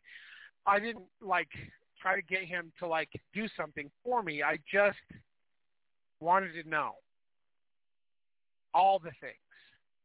And I was, fully committed to doing missionary work as much as I could and being a witness as far as I could in the style of a missionary or whatever. And eventually he gave me the knowledge of what it meant to have your calling and election made sure, and all of the blessings that come along with that, including seeing them face to face. Some people, they want to force the issue. What can I do to force the issue? You can do nothing to force the issue. What you can do is remain in the covenant path and continue to learn and to grow and ask questions. And as you're studying scriptures or church history like we're doing today, ask God to inspire you with questions. Can I just say something specifically about that? I know sometimes you don't even know in what the realm of what it is that you should be asking. You're like, questions. I don't know what questions to ask. What it is that we're talking about is so foreign to me that I'm like, okay, that could probably be plausible. I don't know. I don't think so. Or maybe you're like, holy cow, that's really cool. I didn't even think about that. And then you're thinking, I don't even have any questions. So you're just here to absorb and you feel like you're learning. However, you can pray to God to help you to have questions to ask. If that's something that you're looking, that you need to work on. Because I know sometimes I'm like, okay, I'm kind of overwhelmed by the whole thing. I don't even know what kind of questions I should be asking here. And then there's other times when I get really into it, and my mind is kind of like, okay, that kind of makes sense, but I don't understand this, or yeah, that does make sense, but what about something else that I've already read about this, and what does that mean in conjunction with what I'm reading? So a lot of times, you might not have questions, but it's something you can also practice to help your mind, I guess, to associate with things that you already know, so that you can help to internalize what it is that you are reading and what it is that you are learning from others. So just so you know, I have been there where I'm like, I don't have any questions. I'm just like sitting here to be here. I don't know the questions to ask. But it does take a little while, and I don't remember when this was, but it was a few years back, and I actually knew that I was doing that. It felt to me kind of like I was just sitting on a fence, like, okay, I'm just listening because that's what I should do, And then I got sick of just being on the fence, and I was like, I don't know what I'm supposed to be asking. I know I should be asking questions. I know I should be, equating this to things that I've already learned and having a better understanding of it so I can open it up and delve into it and take it apart so I can understand it at a higher level. But I didn't even know what questions to ask. So then I actually prayed, and this was a few years back, I prayed for God to help me to have questions. Help me to understand it. Help me to have questions. Help me to know what it is that you're trying to teach me. And he actually did that gradually. I don't know if Mark could tell you when that happened, because I know for a while I was like, I don't want to know anything else. I was like, and then I get in a little rut. And then I come back and I'm like, okay. I know that things aren't going so amazing as I thought that they would be, and I'm trying to get back into my scripture study and making sure I'm staying, God-centered during the day, like centered on Christ in all things that I do. And it's not easy. It's so hard. It's always a balancing act and back and forth. We aren't perfect. We're just trying super hard to be, right? And some days I'm not even trying super hard. I'm like, okay, I did not do amazing today, and now I'm thinking about how I did not do amazing today, and it kind of stops me, and it makes me stumble from being even mediocre as I am. So, it's those things that we have to work on. We have to work on whatever it is that we're not doing amazing at. Like we talked about last week with the how to qualify for the celestial kingdom today, and working on, my time management and having time to do more and trying to squeeze a few more moments out of my time. So this is compounded on all of the things that we can be learning. We might all be on different levels, and that's fine. We can still learn from one another. And that's why Mark gets so upset that he doesn't have a lot of people calling in all the time, because sometimes you can be listening to the show and think, okay, maybe that's plausible, maybe that's not. Maybe you're just upset and you don't even want to talk about it. But sometimes you do want to have a conversation, but you're not even sure where in the realm to start. And then, praying about it and asking God to give you questions, asking God to help you understand and to know what it is that you should be looking at or asking for. Because we all want to have, conversations and learn from one another, but it's hard to learn from one another if there isn't an open conversation, which is exactly why Mark wants to do the radio show, the program in the way that we do. It's so there can be a back and forth conversation, not an argument. Let's not get over ourselves there. We're just going to say it's a conversation. We want to have conversation about what we're reading and about what we're learning too, because we like to learn from others as well. Sorry, that was a long explanation. Go ahead. I don't know everything. I mean, God has given me so much, but I feel inadequate at the same time because I don't know it. I'm still learning. We're all learning, I mean, Jesus. Absolutely. Online precept upon precept. There's things in his life he had to learn from childhood, and I don't know it all. But I want to understand people from understand things from maybe a different perspective. So maybe a different culture even. That would be cool. Yeah, so I'm trying to understand things too, and that's why I want the conversation. Like when God told me to organize the Church of the Living Messiah, he also included the School of the Prophets so that we could come together and speak about these things as his saints, as his children, men and women coming together, talking about these things, and that's what church is all about too. It's not about being the big know-it-all. It's about learning from each other and the experiences and perspectives of other people. And you know what? God gives us grace to be wrong, you know. Yeah. But he also wants us to study these things out. And, like, that's part of that. This radio program is part of so God told me, organize the Church of the Living Messiah and the School of the Prophets. That is what this is. This is a portion of the School of the Prophets as we are going through and talking about these things and learning from one another. And it frustrates me that I spend all of this time and bring all of these things out and go over these things. And I'm learning. I'm grateful for the learning, but I want to have a conversation. And as many thousands of episodes as I have done so far in the podcast and in the videos, frustrates me that, like, I feel like I'm being ignored. And nobody really wants to have these. And this is even before God told me. Slow down a bit, please. 10-4. Hey, can I ask you something? Hold on, I got to mute myself. That's okay. Let me continue on, and you can contribute later again. Let's talk about George Q. Cannon, Contributor, Volume 11, page 476.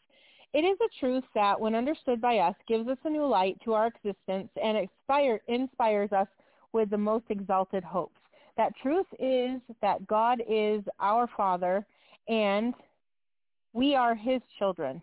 What a tender relationship. What a feeling of nearness it creates within us. What? God my Father? Am I indeed his son? Am I indeed his daughter?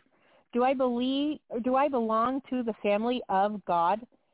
Is this literally true? The answer is yes. God has revealed it, that we are literally his children, his offspring, that we are just as much his children as our offspring are our children, that he begot us, and that we existed with him in the family relationship as his children. What an immensity of vision is given to us in this truth.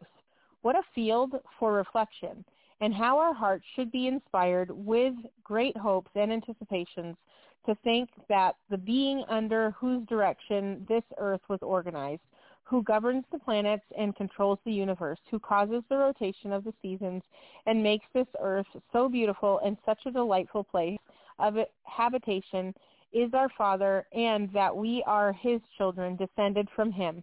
What an illimitable hopes the knowledge of this inspires us with. Now, this is the truth. We humble people, we who feel ourselves sometimes so worthless, so good for nothing, we are not so worthless as we think. There is not one of us but what God's love has been expended upon. There is not one of us that he has not cared for and caressed. There is not one of us that he has not desired to save, and that he has not devised means to save. There is not one of us that he has not given his angels charge concerning.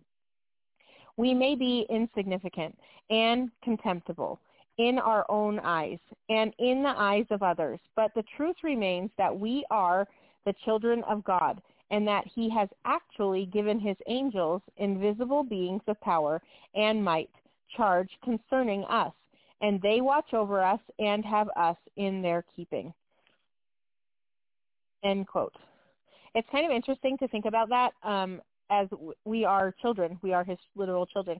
And a lot of times I think about the relationship between him and myself, or all of us actually, and me and my own children, and how frustrating it can be to try to let them have their own free will and yet still watch them fail miserably at things that you simply warned them about, and they just don't trust you.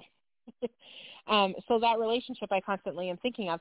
And then in here, when it was talking about us being the literal children, a lot of times my kids are, they want to be so independent. They want to do it all on themselves. They want to be bigger. They want to get older. They want to have their license. They want to meet the next thing that they're supposed to do, the next rite of passage that they do have.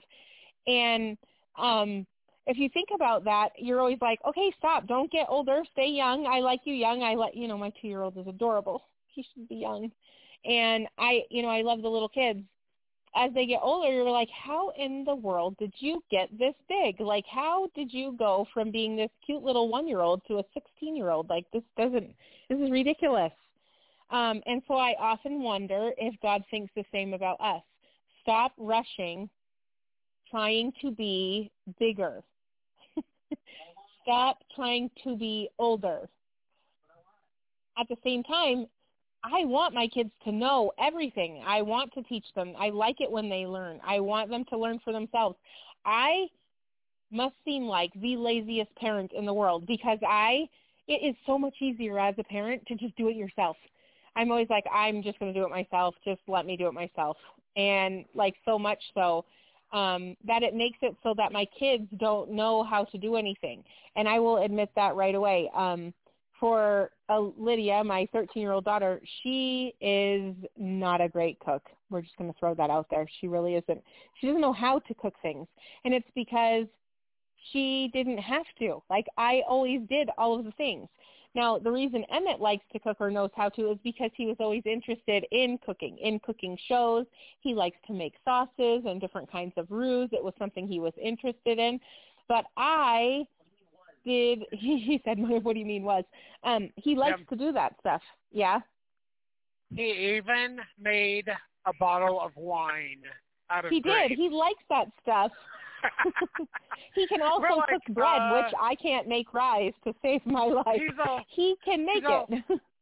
He's all, hey, you can use my wine for sacrament. And we're like, I don't know about that.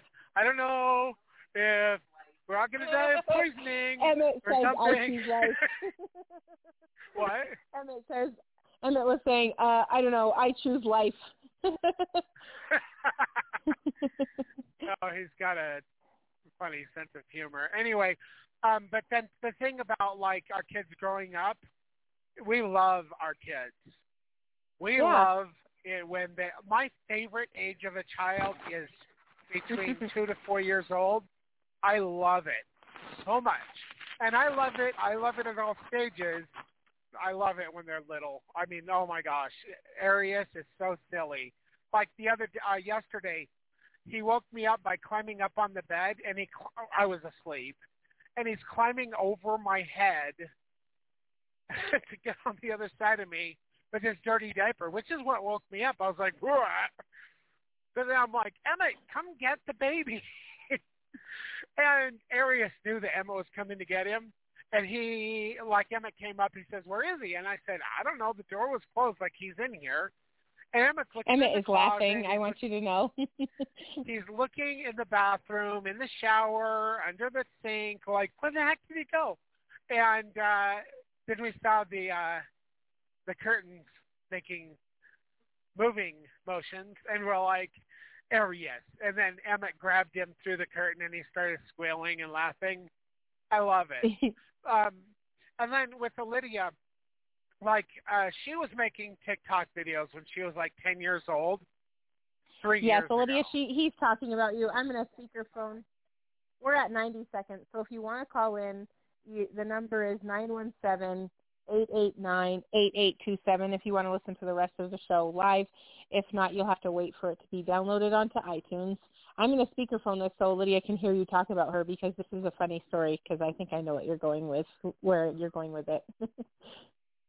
So my co-driver, before he got cancer and died, we used to go over to his house all the time. And there's some TikTok videos that Lydia and the two younger ones, so this is 3 years ago, I guess Amberly would have been 5. No, Eliza was 5. Amberly was 3 at the time. They're freaking adorable, all 3 of them. And they are dancing to the TikTok music and stuff. And then, like, 3 years later, here's this young woman that just popped up out of nowhere. Like, this little girl just blossomed, and we're like, no, stop. Why are you growing up? All 3 of them, you know. like, why are you growing up? And, like, you were talking about how God loves his children. And I think that, like, I mean, he loves little children the same as we do. But I think that when we grow up, we think we know it all. And we stop asking him questions, kind of like a teenager. They think they know it all. And they stop, asking or questions about, like, this, that, and the other. And they think they know it all. And they're going to do it their way and whatever. And that's part of the natural process of being a teenager. But I just want you to know that I am getting the best side commentary from your son ever. He's like, what do you mean, think we know? He has something to say about all the things. And I'm like giggling in the background. I'm like, Emmett, you should unmute yourself. Because although he does have Asperger's, he does understand the concept of comedy. And so it's kind of funny. His kind of comedy is funny to me. So anyways, you can continue, but you should hear this side commentary. It's funny. Anyway, but we as adults, we, like, get to the point where we think we know everything with God, too, and we stop asking. And eventually, when we mature and we're not teenagers anymore, we'll start asking questions again. And God is patient with us when we go through those stages, but he wants us to be like little children. And what do little children do? They ask their parents questions about everything. They want to know what their parents think. They want to understand how things are done or how things work. And Heavenly Father's the same way. He wants us to ask him questions, to be believing as a little child, and to turn to him and seek answers from him.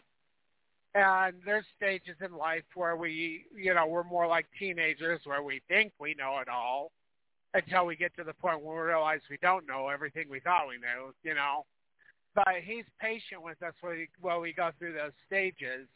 But he wants us to be like little children and ask. So anyway, that's all I had to say. Does Emma have any commentary? No, he does not. He's smiling, though. He's like, not anymore. Yeah, well, Emmett does know a little bit more than me on a lot of things because I wasn't able to go through as much schooling as he went through. Yep. Even though I went through 2 semesters of college, not a lot, but there's things I know about because I study, because I'm interested in these topics that we're talking about today. But I think Emma started with the I know everything phase earlier than most teenagers. Because you remember how he used to, when he was like 6, 7, 8, whatever, and he would like make up facts so everybody would think he was so smart, and we all knew he was smart. We're like, Emmett, stop it, all the time. I know. And like I liken that into these people who he think says they it's know not everything. makeup; it's come up with. Yeah, he would just make up stories, come up with stories, Yeah. and we're like, no, Emmett. Mom and I are very intelligent. Both of us are very intelligent. We both have high IQs. We're not quite to 150, but we're close. And 150 is considered a genius. We're not there. We're close. And we do understand things. And we know when Emmett is pull a fast one on us. But he did it, I believe, because he wanted people to think he was smart. And I look at other individuals like Denver Snuffer and other individuals that I try not to name, but like there's a bunch of them out there. And they're in church, like some of them aren't well known, but they get this kick off of knowing everything. And I'm like that sometimes. When I was in Sunday school, I'd be like, start to get prideful, even though like I did study things out. And I'd say, well, this about this and that about that. And, like, you can look up church history and this and that, whatever. But I would have to, like, bite my tongue from time to time when the pride got too much. I got too swelled up. And allow myself to stop with this pride kick. But some people, they just run amok with it. And though they will talk about things and try to teach about things that they have never gotten revelation on. And they teach it as doctrine. And that's how we got to the point where there are many things in the apostate Christian church and in Mormonism as well, where there are many things that people say they teach for doctrine the commandments of men mingled with Scripture. And that's how apostasy happens. And, like, it's okay to speculate, but, like, I try to tell people, like, look, this is what I think. Like, I have a guy that's been asking me questions online for, like, 2 or 3 months now. And he asks me so many questions. And I'll tell him what I believe, and I'll tell him I haven't gotten specific revelation on that, but I think this is what's going on.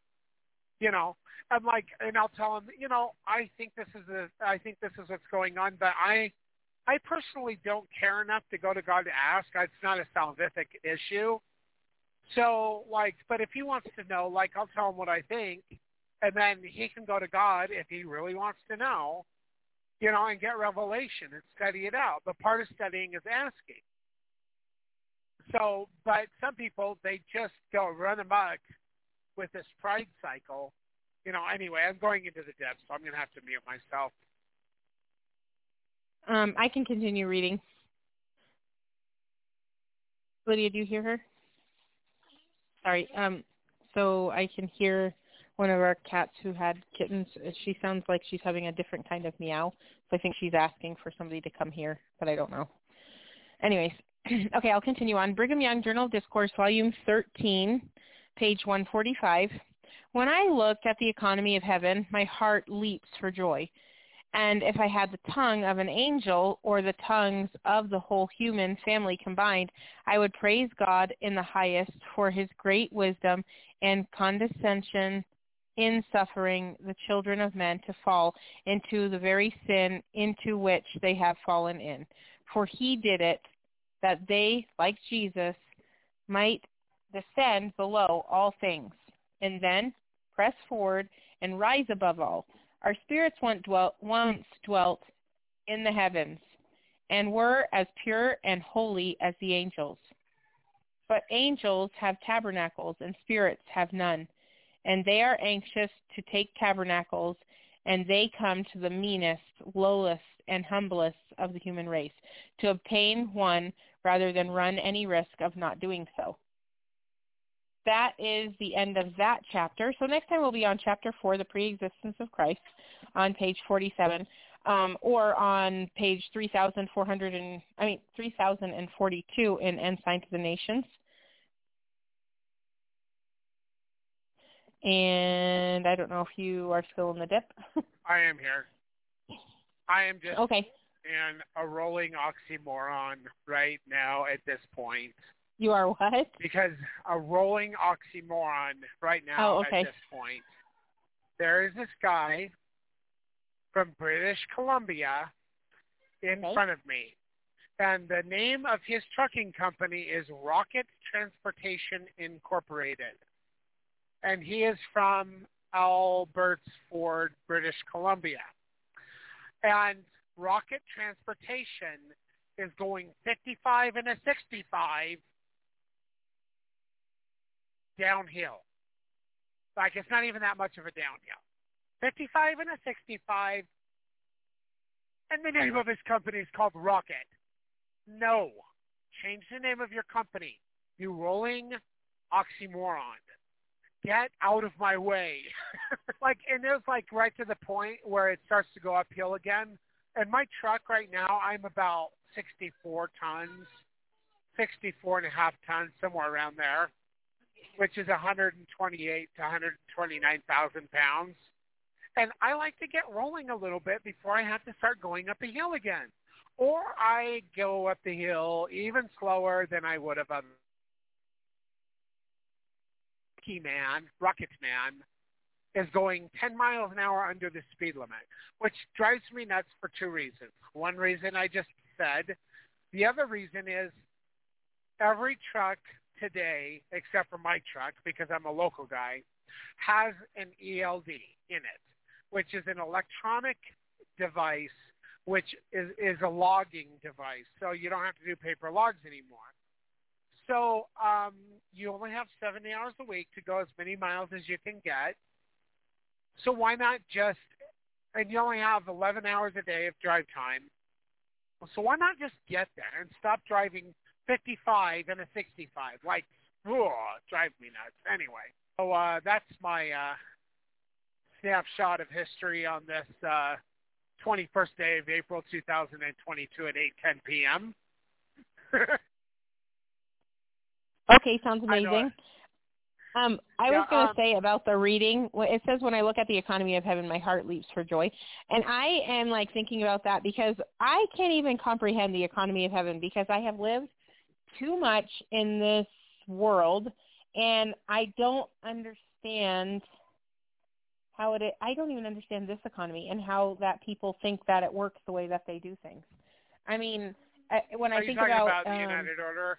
Zion yes, I think about United Orders. I don't know how that would exactly work because we do have a lot of people. My stupid thing for my ear came out again. Oh, we only have people that want to live United Orders that don't have anything to bring to the table, and they want to mooch off of other people.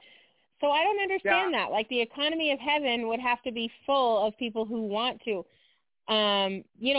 help and do something. And there are people who feel like, yes, we want to live the United Order, but we want to do it with what you have. Like they don't, with your money and your resources. Yeah, we've had a lot of people try to come to us and say, they want to live the United Order. And we're like, okay, well, let's talk about it. And then we find out they really don't want to live the United Order. They want to live communism, which is where you take from one and you give, and you don't do anything, and you live off the backs of other people. And that is not a United Order. That is Satan's version of a United Order. Yeah. So, yeah, we do want the economy of heaven, but there's a specific way in which things are supposed to be done. And most people that want to live it, they don't really want to live it. They want to live something else. Yeah. And you know what? They can live that and on the grade all they want. It's called the welfare system. Yeah. Whatever. And that's why, I don't know, with this quote and what he was saying, I don't think it was lived much differently back then because Brigham Young didn't have a United Order, to my knowledge. It was more like he lived off of the people. So, oh my gosh! Don't even get me started on that, man. But the quote is from him, so I'm like, he's happy about the way that heaven works, but I don't think it works that way. I don't think it works like that. We are just going to work our whole existence to make somebody else richer. I think that, I think God is more of we work together. I think he works in conjunction with us. So I'm just going on my own thoughts with spirituality and such, is that, he is always there and he's always willing and wanting to help, but we have to reach out to, get the help. We have to listen. We have to, do our own part. It's like a collaboration between both of us. And then again, with our family and stuff, it's a collaboration between all of us to be there, and not just, our family here on Earth, but our entire family. Do you know what I mean? Yeah. Well, so I feel like it's a collaboration of everything, but I have always noticed there's always a weaker link in each part of that picture. I mean, I feel like I am obviously weaker and insignificant to God. When it comes to the family, the younger children, let's face it, all of the children are a weaker link than the parents. Do you know what I mean? And it's always a learning experience. And you just hope that those children are reaching out as you're trying to reach out for God to make this whole chain work and to make it, better. But I can't help but it goes back into me thinking more about communism and the way that, governments are run here on the earth. So I don't know. It doesn't make me all joyful and happy. Maybe I should be asking for more enlightenment and information on that. Yeah. Well, we do have some more enlightenment. Translation of the Order of Enoch received by the use of the Urim and Thummim talks about the United Order, which was the United Order of Enoch. Or maybe it's the Book of Elisha. It's been a while since I've read it. So we actually do have more light and knowledge on United Orders than what the average Mormon has, but we still have to figure it out. The Order of Enoch, or if it's the Order of Elisha, it's a template, about how the basics of it. So, but okay, I'm going to get back to Brigham Young to bring up Brother Brigham. one of the things that drives me nuts about the man is that he was in land speculation in Nauvoo, and Joseph Smith told him and others, every single one of the 12, a lot of people, they were doing land speculation, and they were getting rich off the backs of the immigrants that were coming in. And he was working on the second wing of his mansion when Joseph died. Why does he need a mansion? Why does he need a second wing of a mansion? You know, and like even and like that, like they were taking the consecrated wood that was coming down from the timber of Wisconsin down the Mississippi that was consecrated and dedicated for the use of the temple, and he was building his mansion.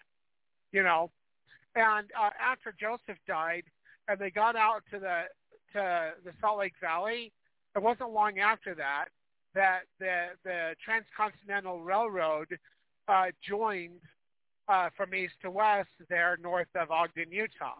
And so they were able to bring in stuff from all over the world, and Brigham Young had the nicest things.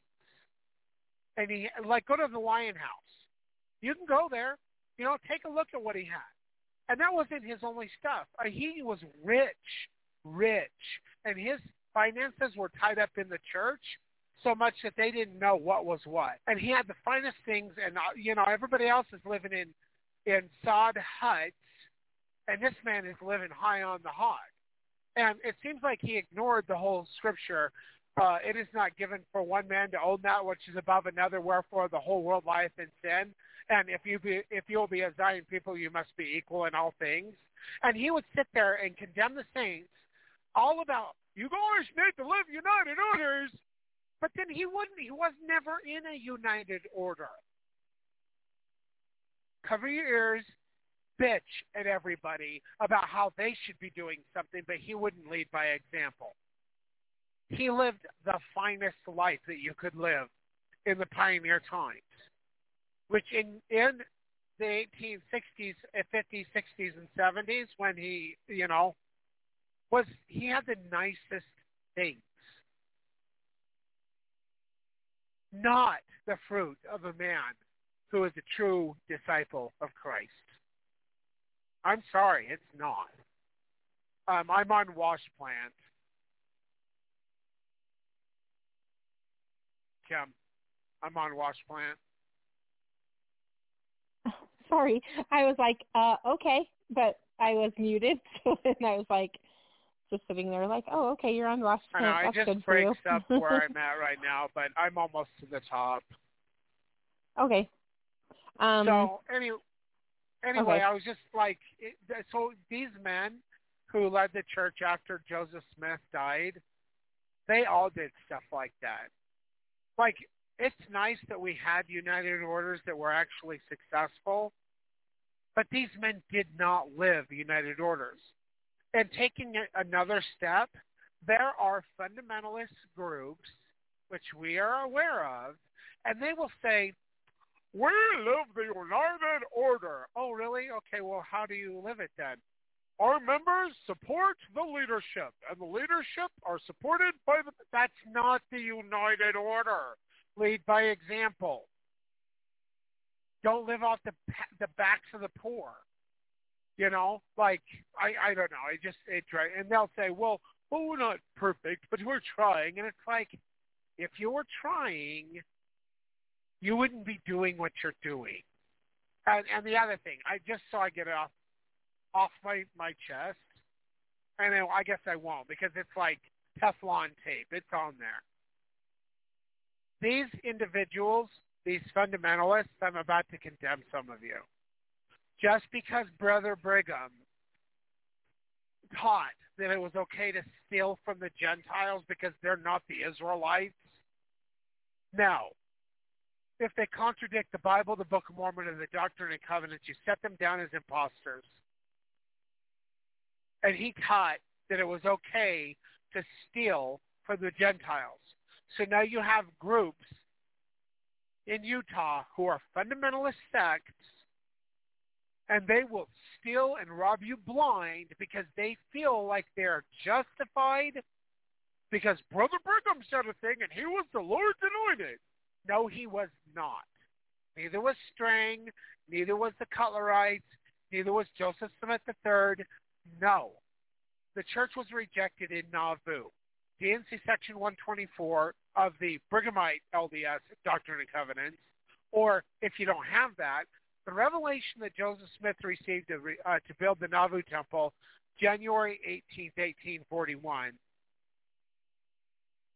talked about the church being rejected if they were disobedient in building the temple. But the principle applies also to the other things. God had commanded certain things to be done, and if the church decides, oh, we don't need to worry about that, like, for instance, plural celestial marriage. I know, hot topic, right? Now, in the LDS church, people will say, oh, that was for those guys back then. That's not for us. We don't have to worry about it. You do not have a revelation which does away with Section 132. Now, for the people who freak out about Section 132, Hyrum Smith presented a revelation to William and Jane Law, which is Section 132, before Joseph and Hyrum died.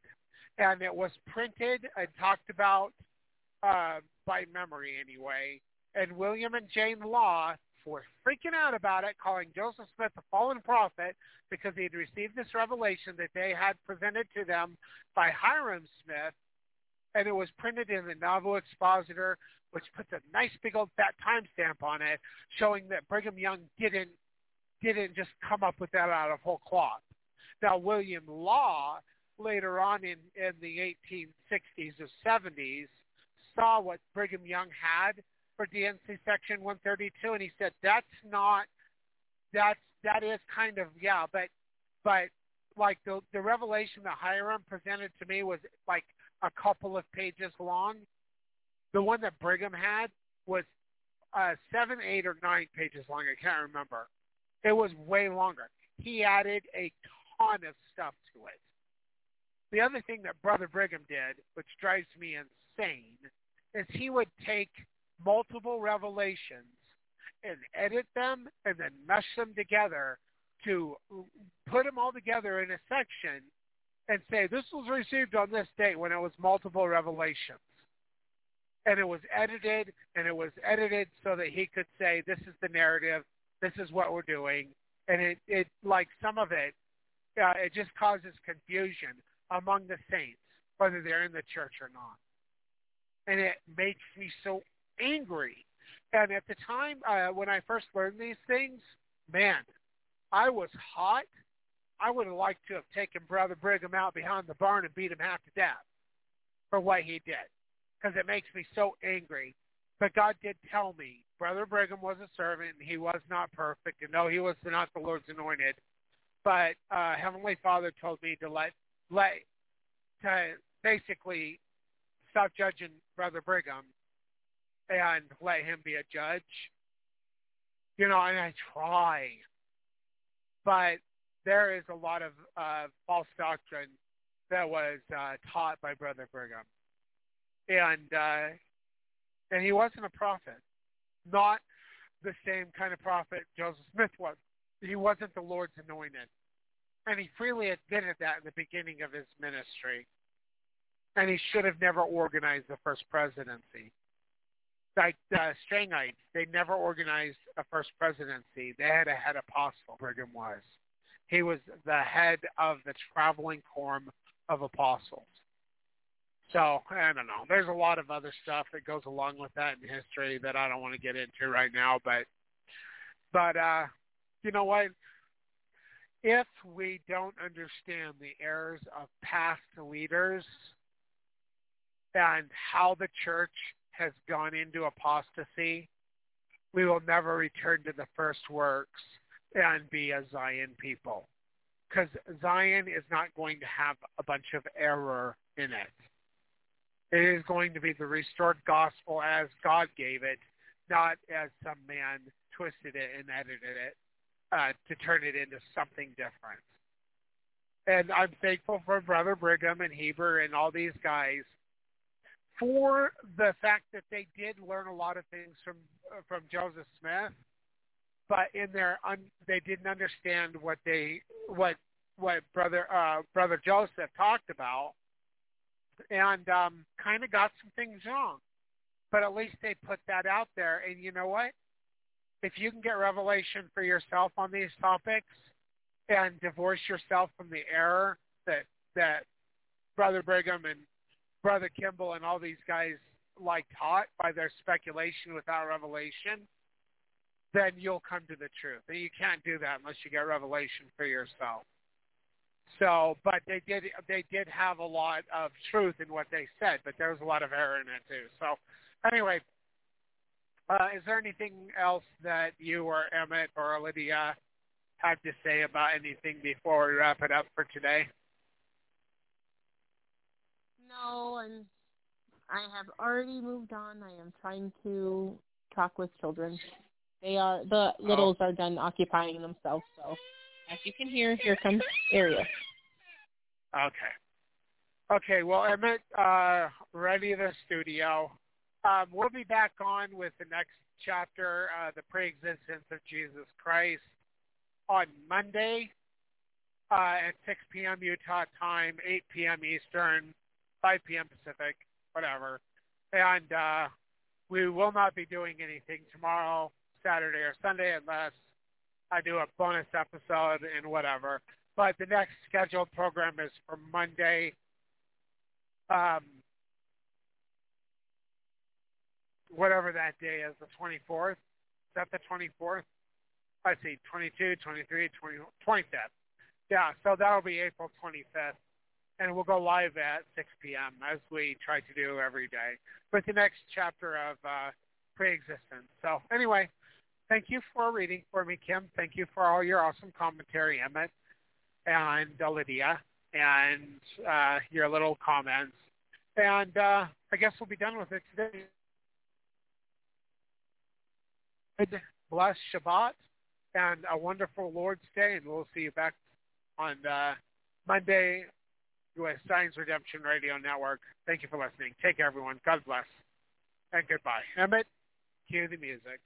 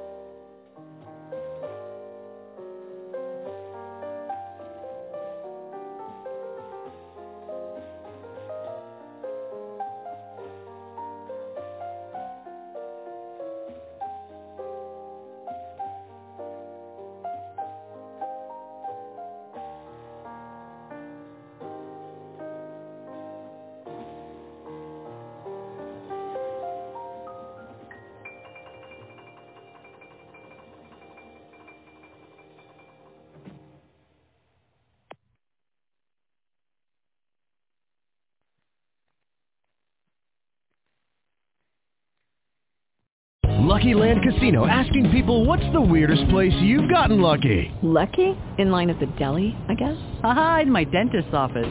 More than once, actually. Do I have to say? Yes, you do. In the car before my kids' PTA meeting. Really? Yes. Excuse me, what's the weirdest place you've gotten lucky? I never win and tell. Well, there you have it. You can get lucky anywhere, playing at LuckyLandSlots.com. Play for free right now. Are you feeling lucky? No purchase necessary. Void where prohibited by law. 18+. Terms and conditions apply. See website for details.